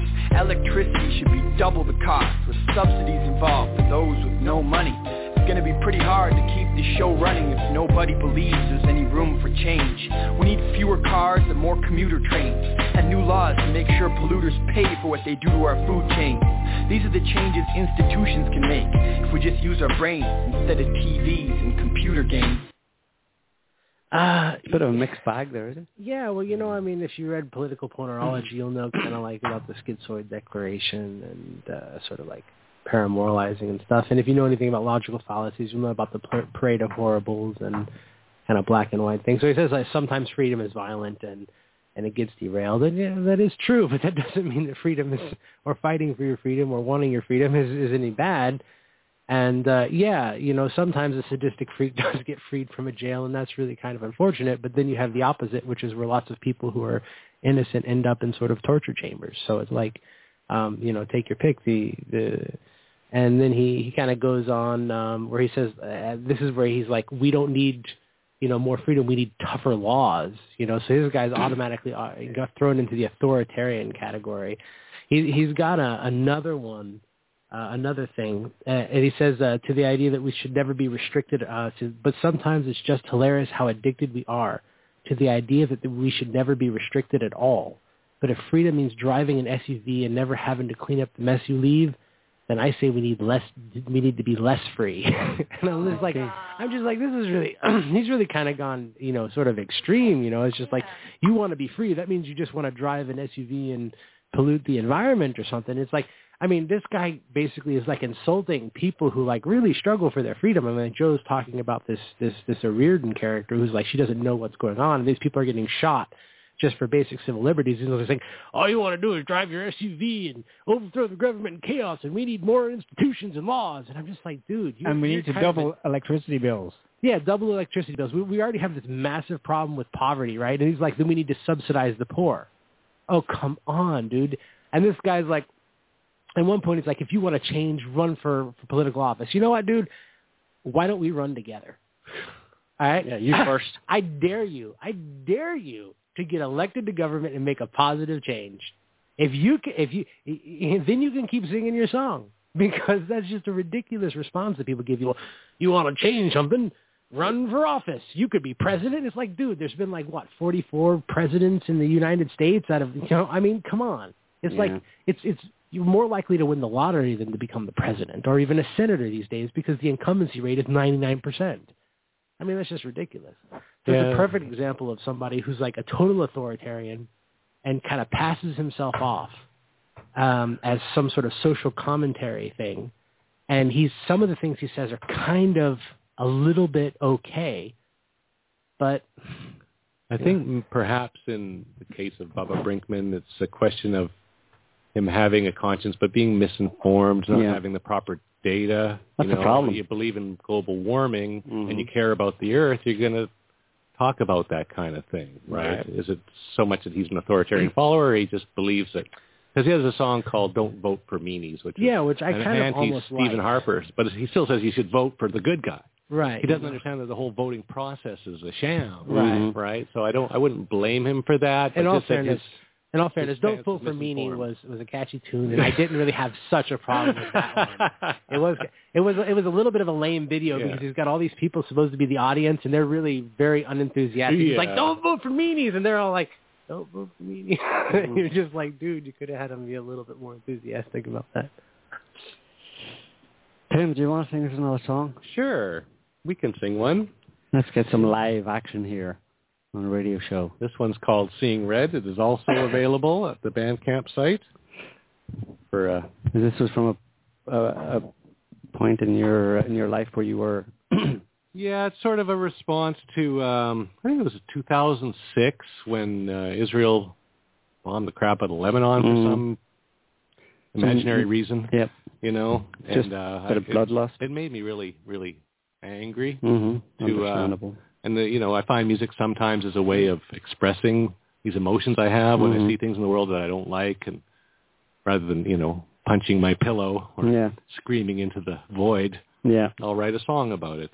One of the difficulties with writing songs I found, and if people who've seen me play live, a lot of my songs are humorous, and I find it's an interesting way of reaching or getting a message out through humor. I'm not playing too many humorous songs tonight, but it's sort of a way to couch your message in a way that makes people happier, that they can laugh about. Yeah. So, but also get the message across. Exactly. It's a lot of singer-songwriters, the problems they face are, being too preachy, for example, too self-righteous, too self-important. Or shoving it in people's faces too much. And you don't want to do that. So it's always a fine line you have to walk when you're writing a song. But this one is definitely, from an emotional point of view, as real as it gets for me. So, Seeing Red by Tim Trepanier.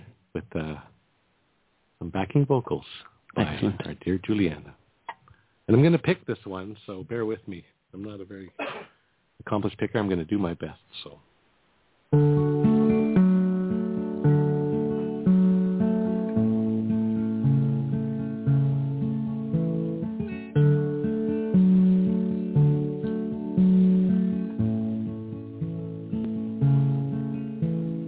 Take some angry men, stick 'em in the sand, put guns in their hands, see what happens. When you sign up for war, brother, you get what you pay for. How many dead children will settle the score?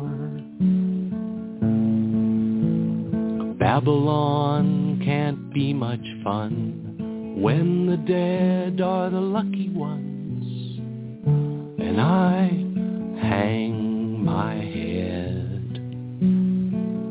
I'm seeing red, I'm seeing red, it's pounding in my head. I'm seeing red, I'm seeing red, and Lord is just a kid. I'm seeing red.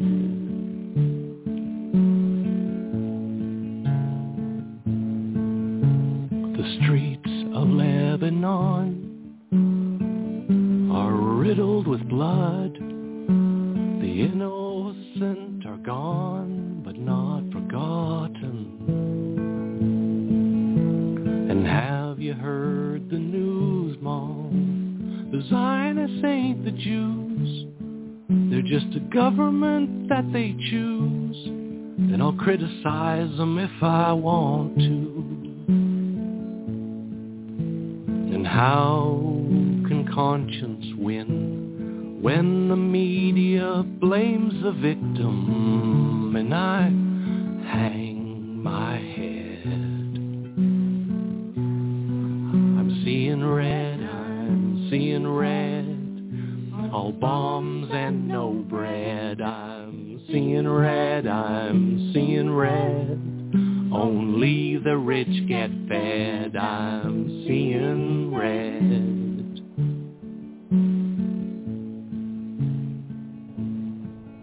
What human can relate to all those heads of state whose heads are full of hate and whose hearts are never broken? 'Cause it's those that make the rules. Baby, they're playing us for fools, and we're giving them the tools to annihilate us all. And I'll never apologize for being mad as hell at all the lies, and I hang my head. I'm seeing red, I'm seeing red, we're so easily led. I'm seeing red, I'm seeing red, I'm gonna shout it till I'm dead. I'm seeing red.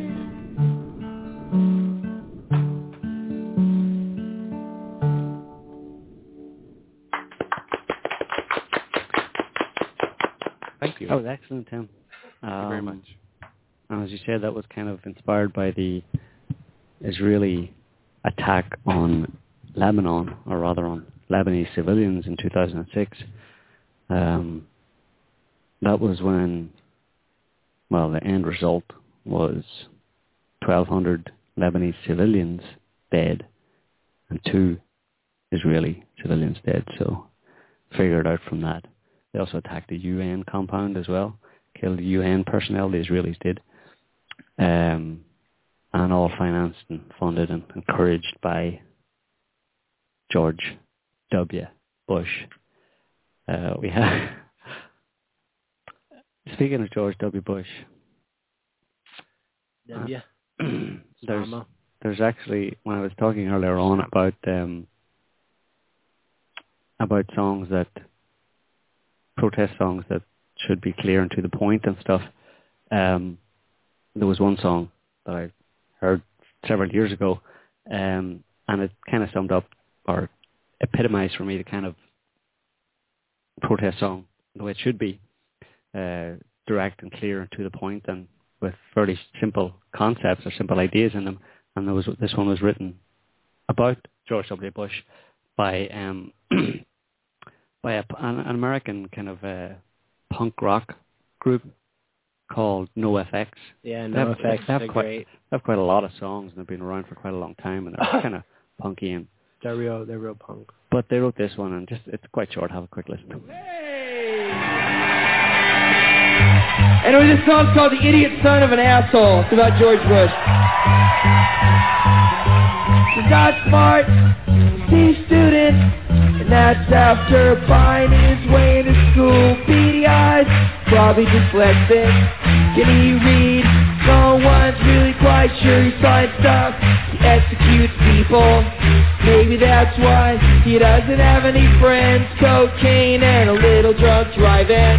It don't matter. We gotta command the idiot son of an asshole.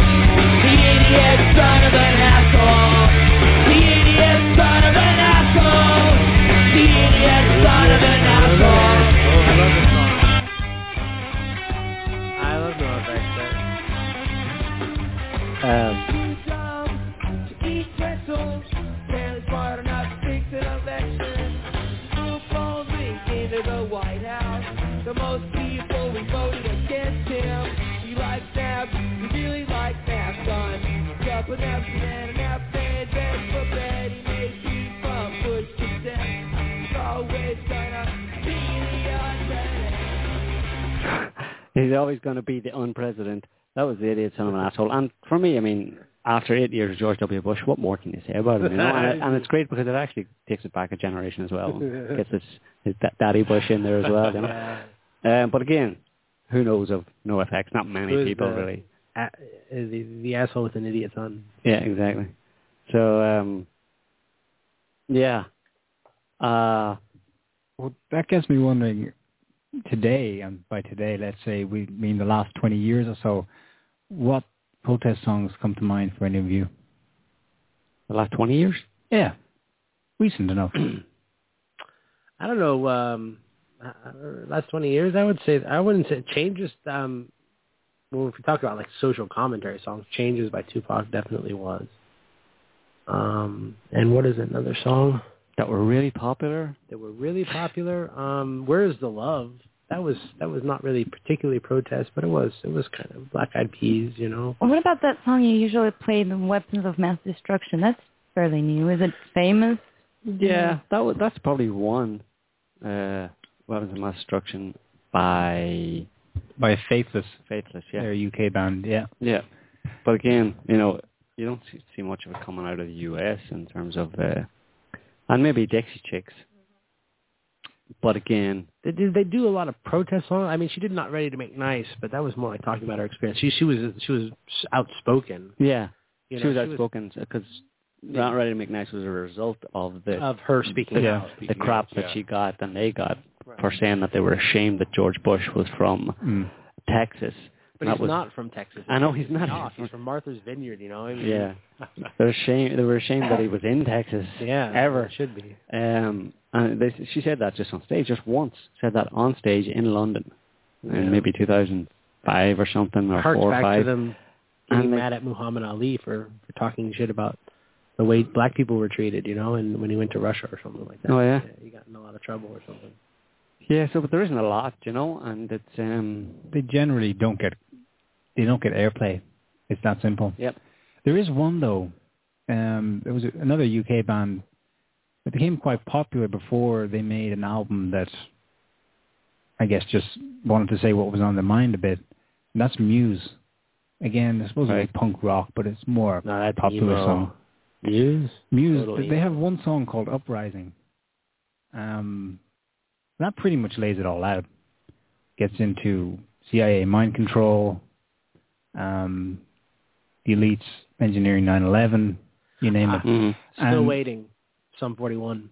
Don't know it. Oh, yeah, that's a very popular song and was definitely anti-war. Actually, there's a little add-on to that. The lead singer of Muse was later, let's say, forced to recant and say that, no, I don't think 9/11 was a conspiracy after all. This is the problem, of course. They see the money bags starting to fly away. Exactly. Right. And so who do you have? There are people out there who have made it there. I mean, they got to survive too, but they're dedicated to writing songs that mean something. You just generally don't hear them. Another British guy, well, he's actually originally Israeli, who stands out. He's actually a jazz musician. His songs aren't particularly, the lyrics anyway, aren't really about what his main message is. He uses his concerts and now his fame, at least within a certain genre, to speak out, and that's Gilad Atzmon. Mm-hmm. Yeah. I guess nowadays you could call a protest song, you could say that everything is so wrong in the world that even if you complain about, like, you know, our materialistic society or your song Making Bacon, Tim, for example. I mean, it's not a protest song per se, but I mean everything is so freaking bad in this world that anything that goes against what the authorities are selling us, it kind of turns into anything that appeals to humanity, to helping each other, whatever. I mean, nowadays that's what we have. I mean, and there's a lot to complain about. Well, there was also American Idiot by Green Day. Green Day, yeah. Jesus of Suburbia was kind of social commentary in a certain sense, and it was a little bit kind of protesting the way kids are drugged and bombarded with the media, Boulevard of Broken Dreams. So there were some, but I don't know if people really listened to that album. Well, it doesn't need to be about a war per se, but something that awakens people's conscience and interest and that educates them. And well, on that note, things are so bad that really anyone with any creative ability can sort of take their pick, choose a topic and go for it. Yeah.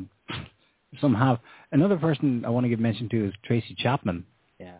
Now, her songs, they were very successful commercially.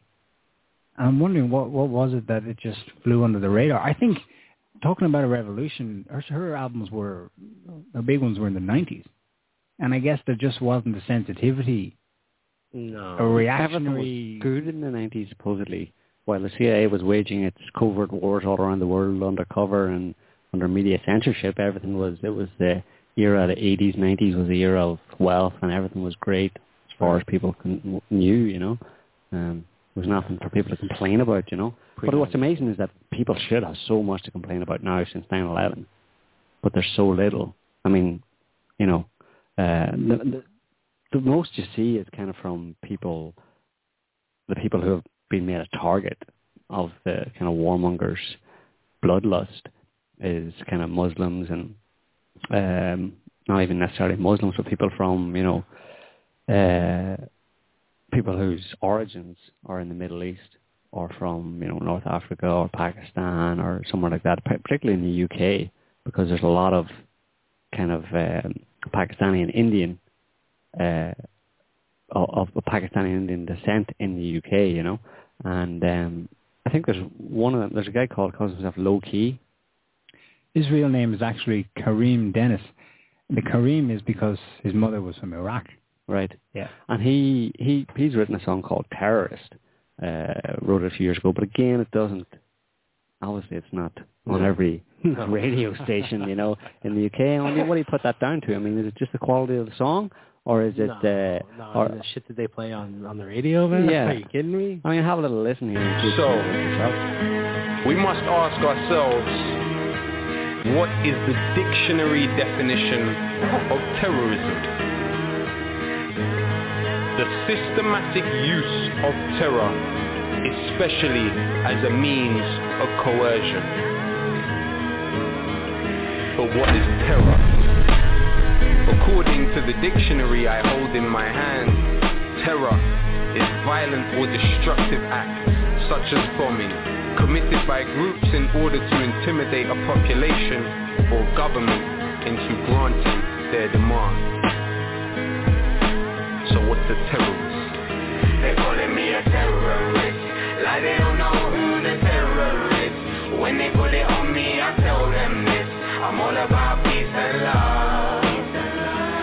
Tell me, what's the bigger threat to human society? BAE systems or homemade IEDs, remote controlled drones, killing off human lives, or man with homemade bomb committing suicide? I know you were terrified when you saw the towers fall. It's all terror, but some forms are more powerful. It seems nuts. How could there be such agony when more Israelis die from peanut allergies? It's like the definition didn't ever exist. I guess it's all just dependent who your nemesis is. Irrelevant how eloquent the rhetoric peddler is. They're telling fibs, now tell us who the terrorist is. They calling me a terrorist, like they don't know who the terror is. When they put it on me, I tell them this, I'm all about peace and love.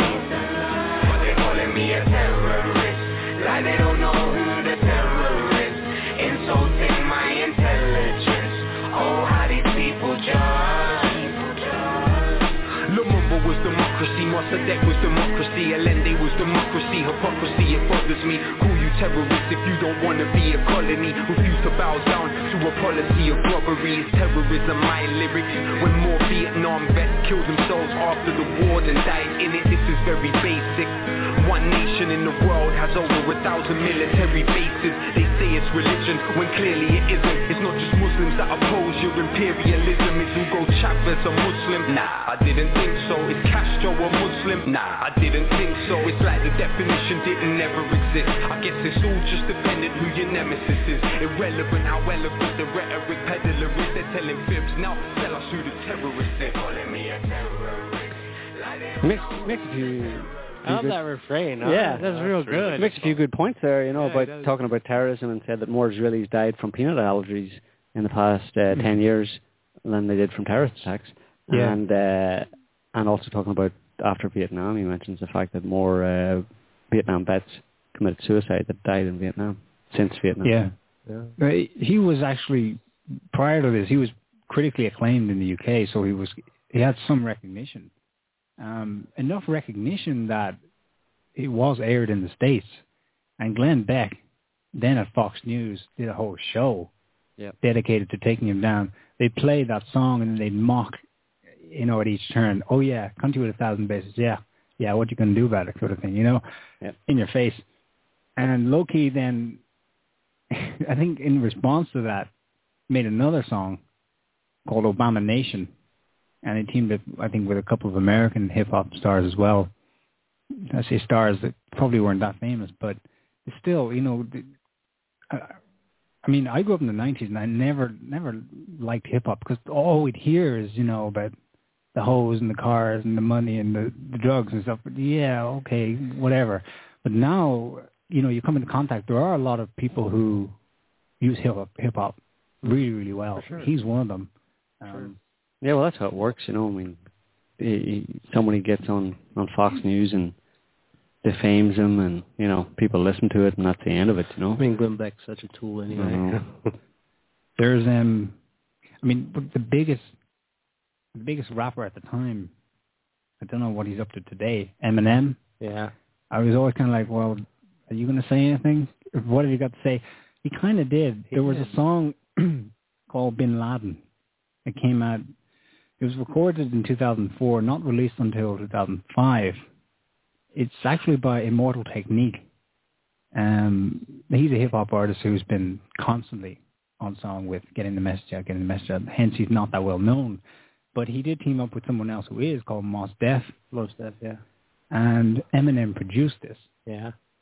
Could we possibly hear a little bit? Okay. Yeah. You hear this bullshit they be talking? Every day, man, it's like these motherfuckers is just like professional liars, you know what I'm saying? It's wild. Listen, Bin Laden didn't blow up the projects. It was you, nigga. Tell the truth, nigga. Bush knocked down the tower. Tell the truth, nigga. Bush knocked down the tower. Tell the truth, nigga. Bin Laden didn't blow up the projects. It was you, nigga. Tell the truth, nigga. Bush knocked down the tower. Tell the truth, nigga. Bush knocked down the tower. I pledge no allegiance, nigga, fuck the president's speeches. I'm baptized by America and covered in leeches. The dirty water that bleaches your soul and your facial features, drowning you in propaganda that they spit through the speakers. And if you speak about the evil that the government does, the Patriot Act to track you to the type of your blood. They try to frame you and say you was trying to sell drugs and throw a federal indictment on niggas to show you love. This shit is run by fake Christians, fake politicians. Look at their mansions and look at the conditions you live in. All they talk about is terrorism on television. They tell you to listen, but they don't really tell you their mission. They funded Al-Qaeda and now they blame the Muslim religion. Even though Bin Laden was a CIA tactician, they gave him billions of dollars and they funded his purpose. Fahrenheit 9/11, that's just scratching the surface. Bin Laden didn't blow up the projects. It was you, nigga. Tell the truth, nigga. Bush knocked down the tower. Tell the truth, nigga. Alright, that is some good stuff right there. There you go. It says it all, really. Pretty much. He even got like Bin Laden working for the CIA and everything. It was just yeah. But no, Eminem did too. He did one where I couldn't find it again. He did one. I'm an American, which is kind of a bit of a social comedy. It wasn't really too edgy. It was more about like the police and stuff, which is kind of typical. He did one Rock Bottom, which was really kind of a social commentary song.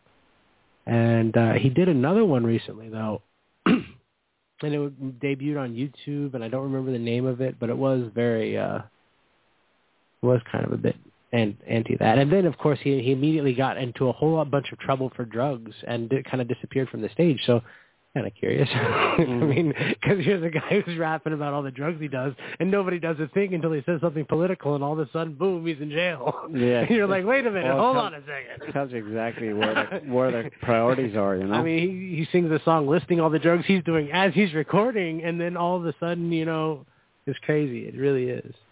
Yeah. There's another guy, Dan Byrne. Name sounds familiar. Actually. Dan Byrne, he's been around for a long time, but not very well known again. He wrote a song called Talking Al-Qaeda. And it's kind of Al-Qaeda. Oh, the Al-Qaeda blues? Well, it's called Talking Al-Qaeda, and he makes reference to, some guy, after all this stuff about Al-Qaeda, some guy up in Ohio or something. Named Al-Qaeda. Al-Qaeda, and he's crapping himself, Al-Qaeda. Everybody's after Al-Qaeda. They're out to get him. He's freaking out, man. I'd like to hear a little bit of it.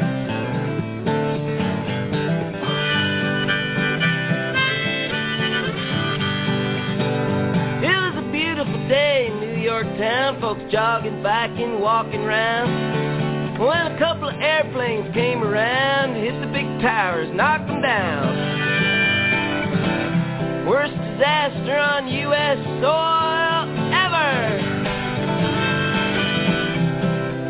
Of course, there's the Indians, and a few million slaves, and Enron.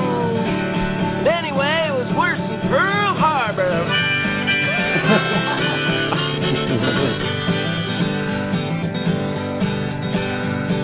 President W was flying around far away from New York town when finally he came on TV. He said, why do they hate us? 'Cause we're free. Free to round up dark-skinned, bearded guys. Free to detain anyone who might have ties to Osama, Al-Qaeda. Somewhere in Cleveland there's some guy named Al-Qaeda, K-I-D-A. He's freaking out.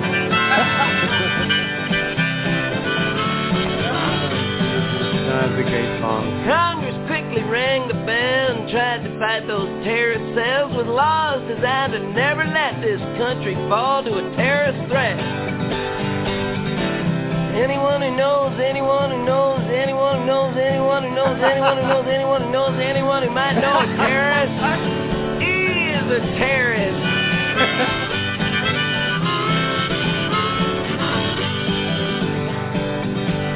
Well, there's terrorists using your email name, sitting next to you at the ball game, terrorists hiding in your bed, terrorists barring your head. Never seen so many terrorists.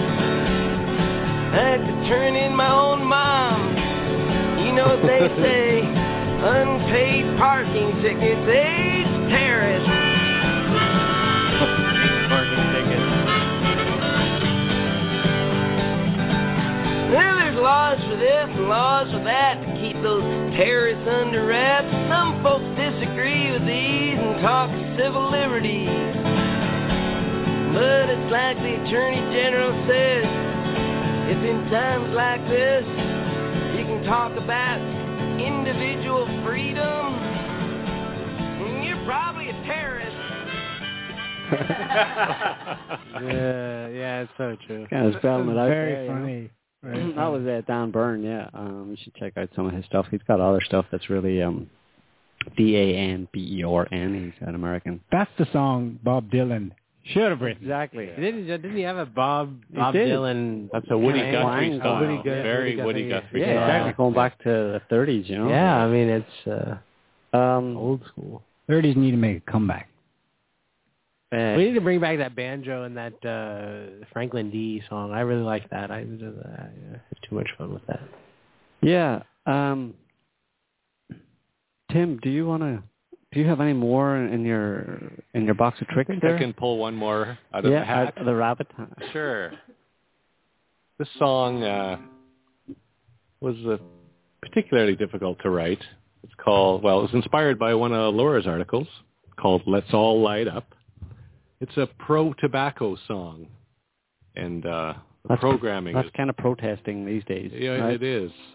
And so I figured out the way in was to, and it sort of hit me kind of like a flash because I was playing with it and I tried different chord progressions, and then I came up with the first verse and I realized the way in to describe the song and make it kind of humorous as well as informative was to talk mostly about famous people in history who were not only smart, but were smokers, either of cigars, pipes, or cigarettes. And so this is called Let's All Light Up.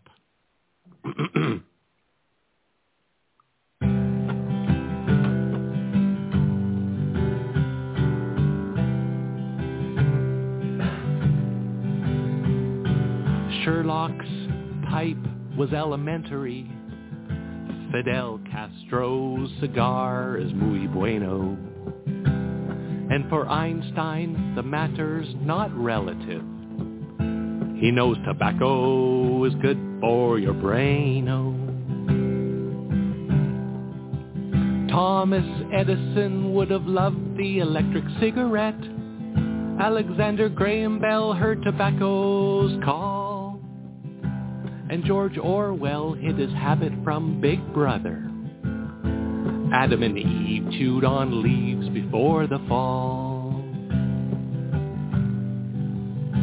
And then along came a most unholy alliance of corrupt politicians and fraudulent science, the first smoking ban of modern times was started by Hitler in 1939. And nobody likes a Hitler. So strike up a match for freedom. Take a long drag for liberty. We'll gather outside in solidarity and pride. For smokers make the best company. And let's all light up. Let's all light up. We love tobacco, won't ever give it up. And let's all light up.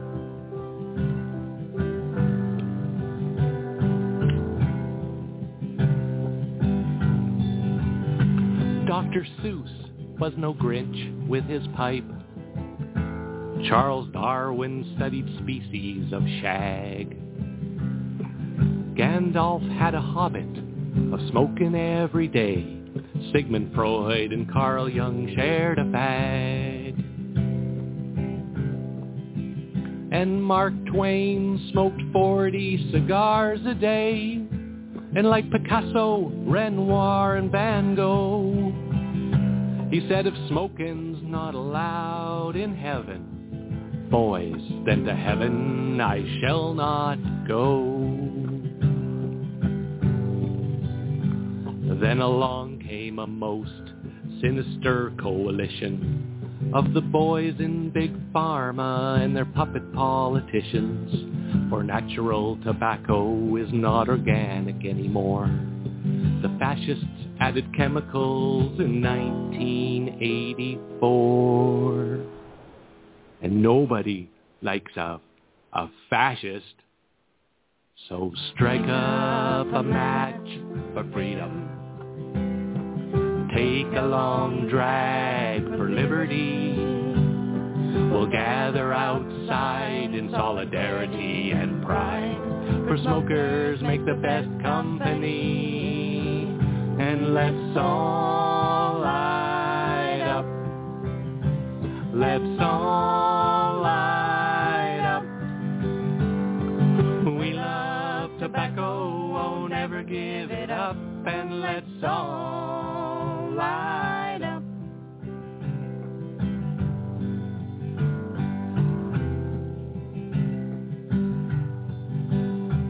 John F. Kennedy, he was partial to Cubans. Marilyn Monroe always kept a secret stash. John Lennon imagined he'd be sharing a smoke with Bob Dylan, Miles Davis, and Johnny Cash. Johnny Cash traded Luckies at Folsom. Frank Sinatra smoked cigarettes his way. And without a stogie, Alfred Hitchcock went psycho. John Wayne rolled his own on the range. Yeah, he rolled his own on the range. When a plague hit the planet one day, those who smoked all their lives were the ones who survived. And the skies are not cloudy all day. Then along came came the dictates from the elite classes. A bunch of greedy governments and corporate jackasses for the biggest crackdown on smoking that the world has ever seen. Were started by the neo-Nazis in 2014. And nobody likes a Nazi, a neo-Nazi, meta-Nazi, a proto-Nazi, or a para-Nazi. So strike up a match for freedom. Take a long drag for liberty. We'll gather outside in solidarity and pride. For smokers make the best company. And let's all light up. Let's all light up. We love tobacco, won't ever give it up. And let's all light up. Everybody sing. Let's all light up. Let's all light up. We love tobacco, won't ever give it up. And let's all light up.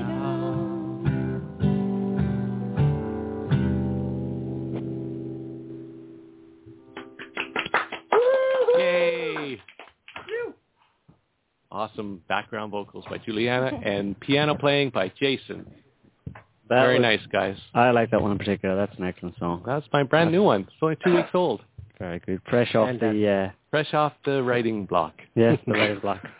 Yeah, so just to give another to people where they can buy. relicsongs.bandcamp.com. Okay. Or Signs of the Times on Songs of the Times. Okay, and that's a way you can support what we're doing here, all of our projects, and have a good listen to some excellent tunes at the same time. Most excellent. Most excellent. So we've sort of kind of run over our time, but we're doing that a lot these days.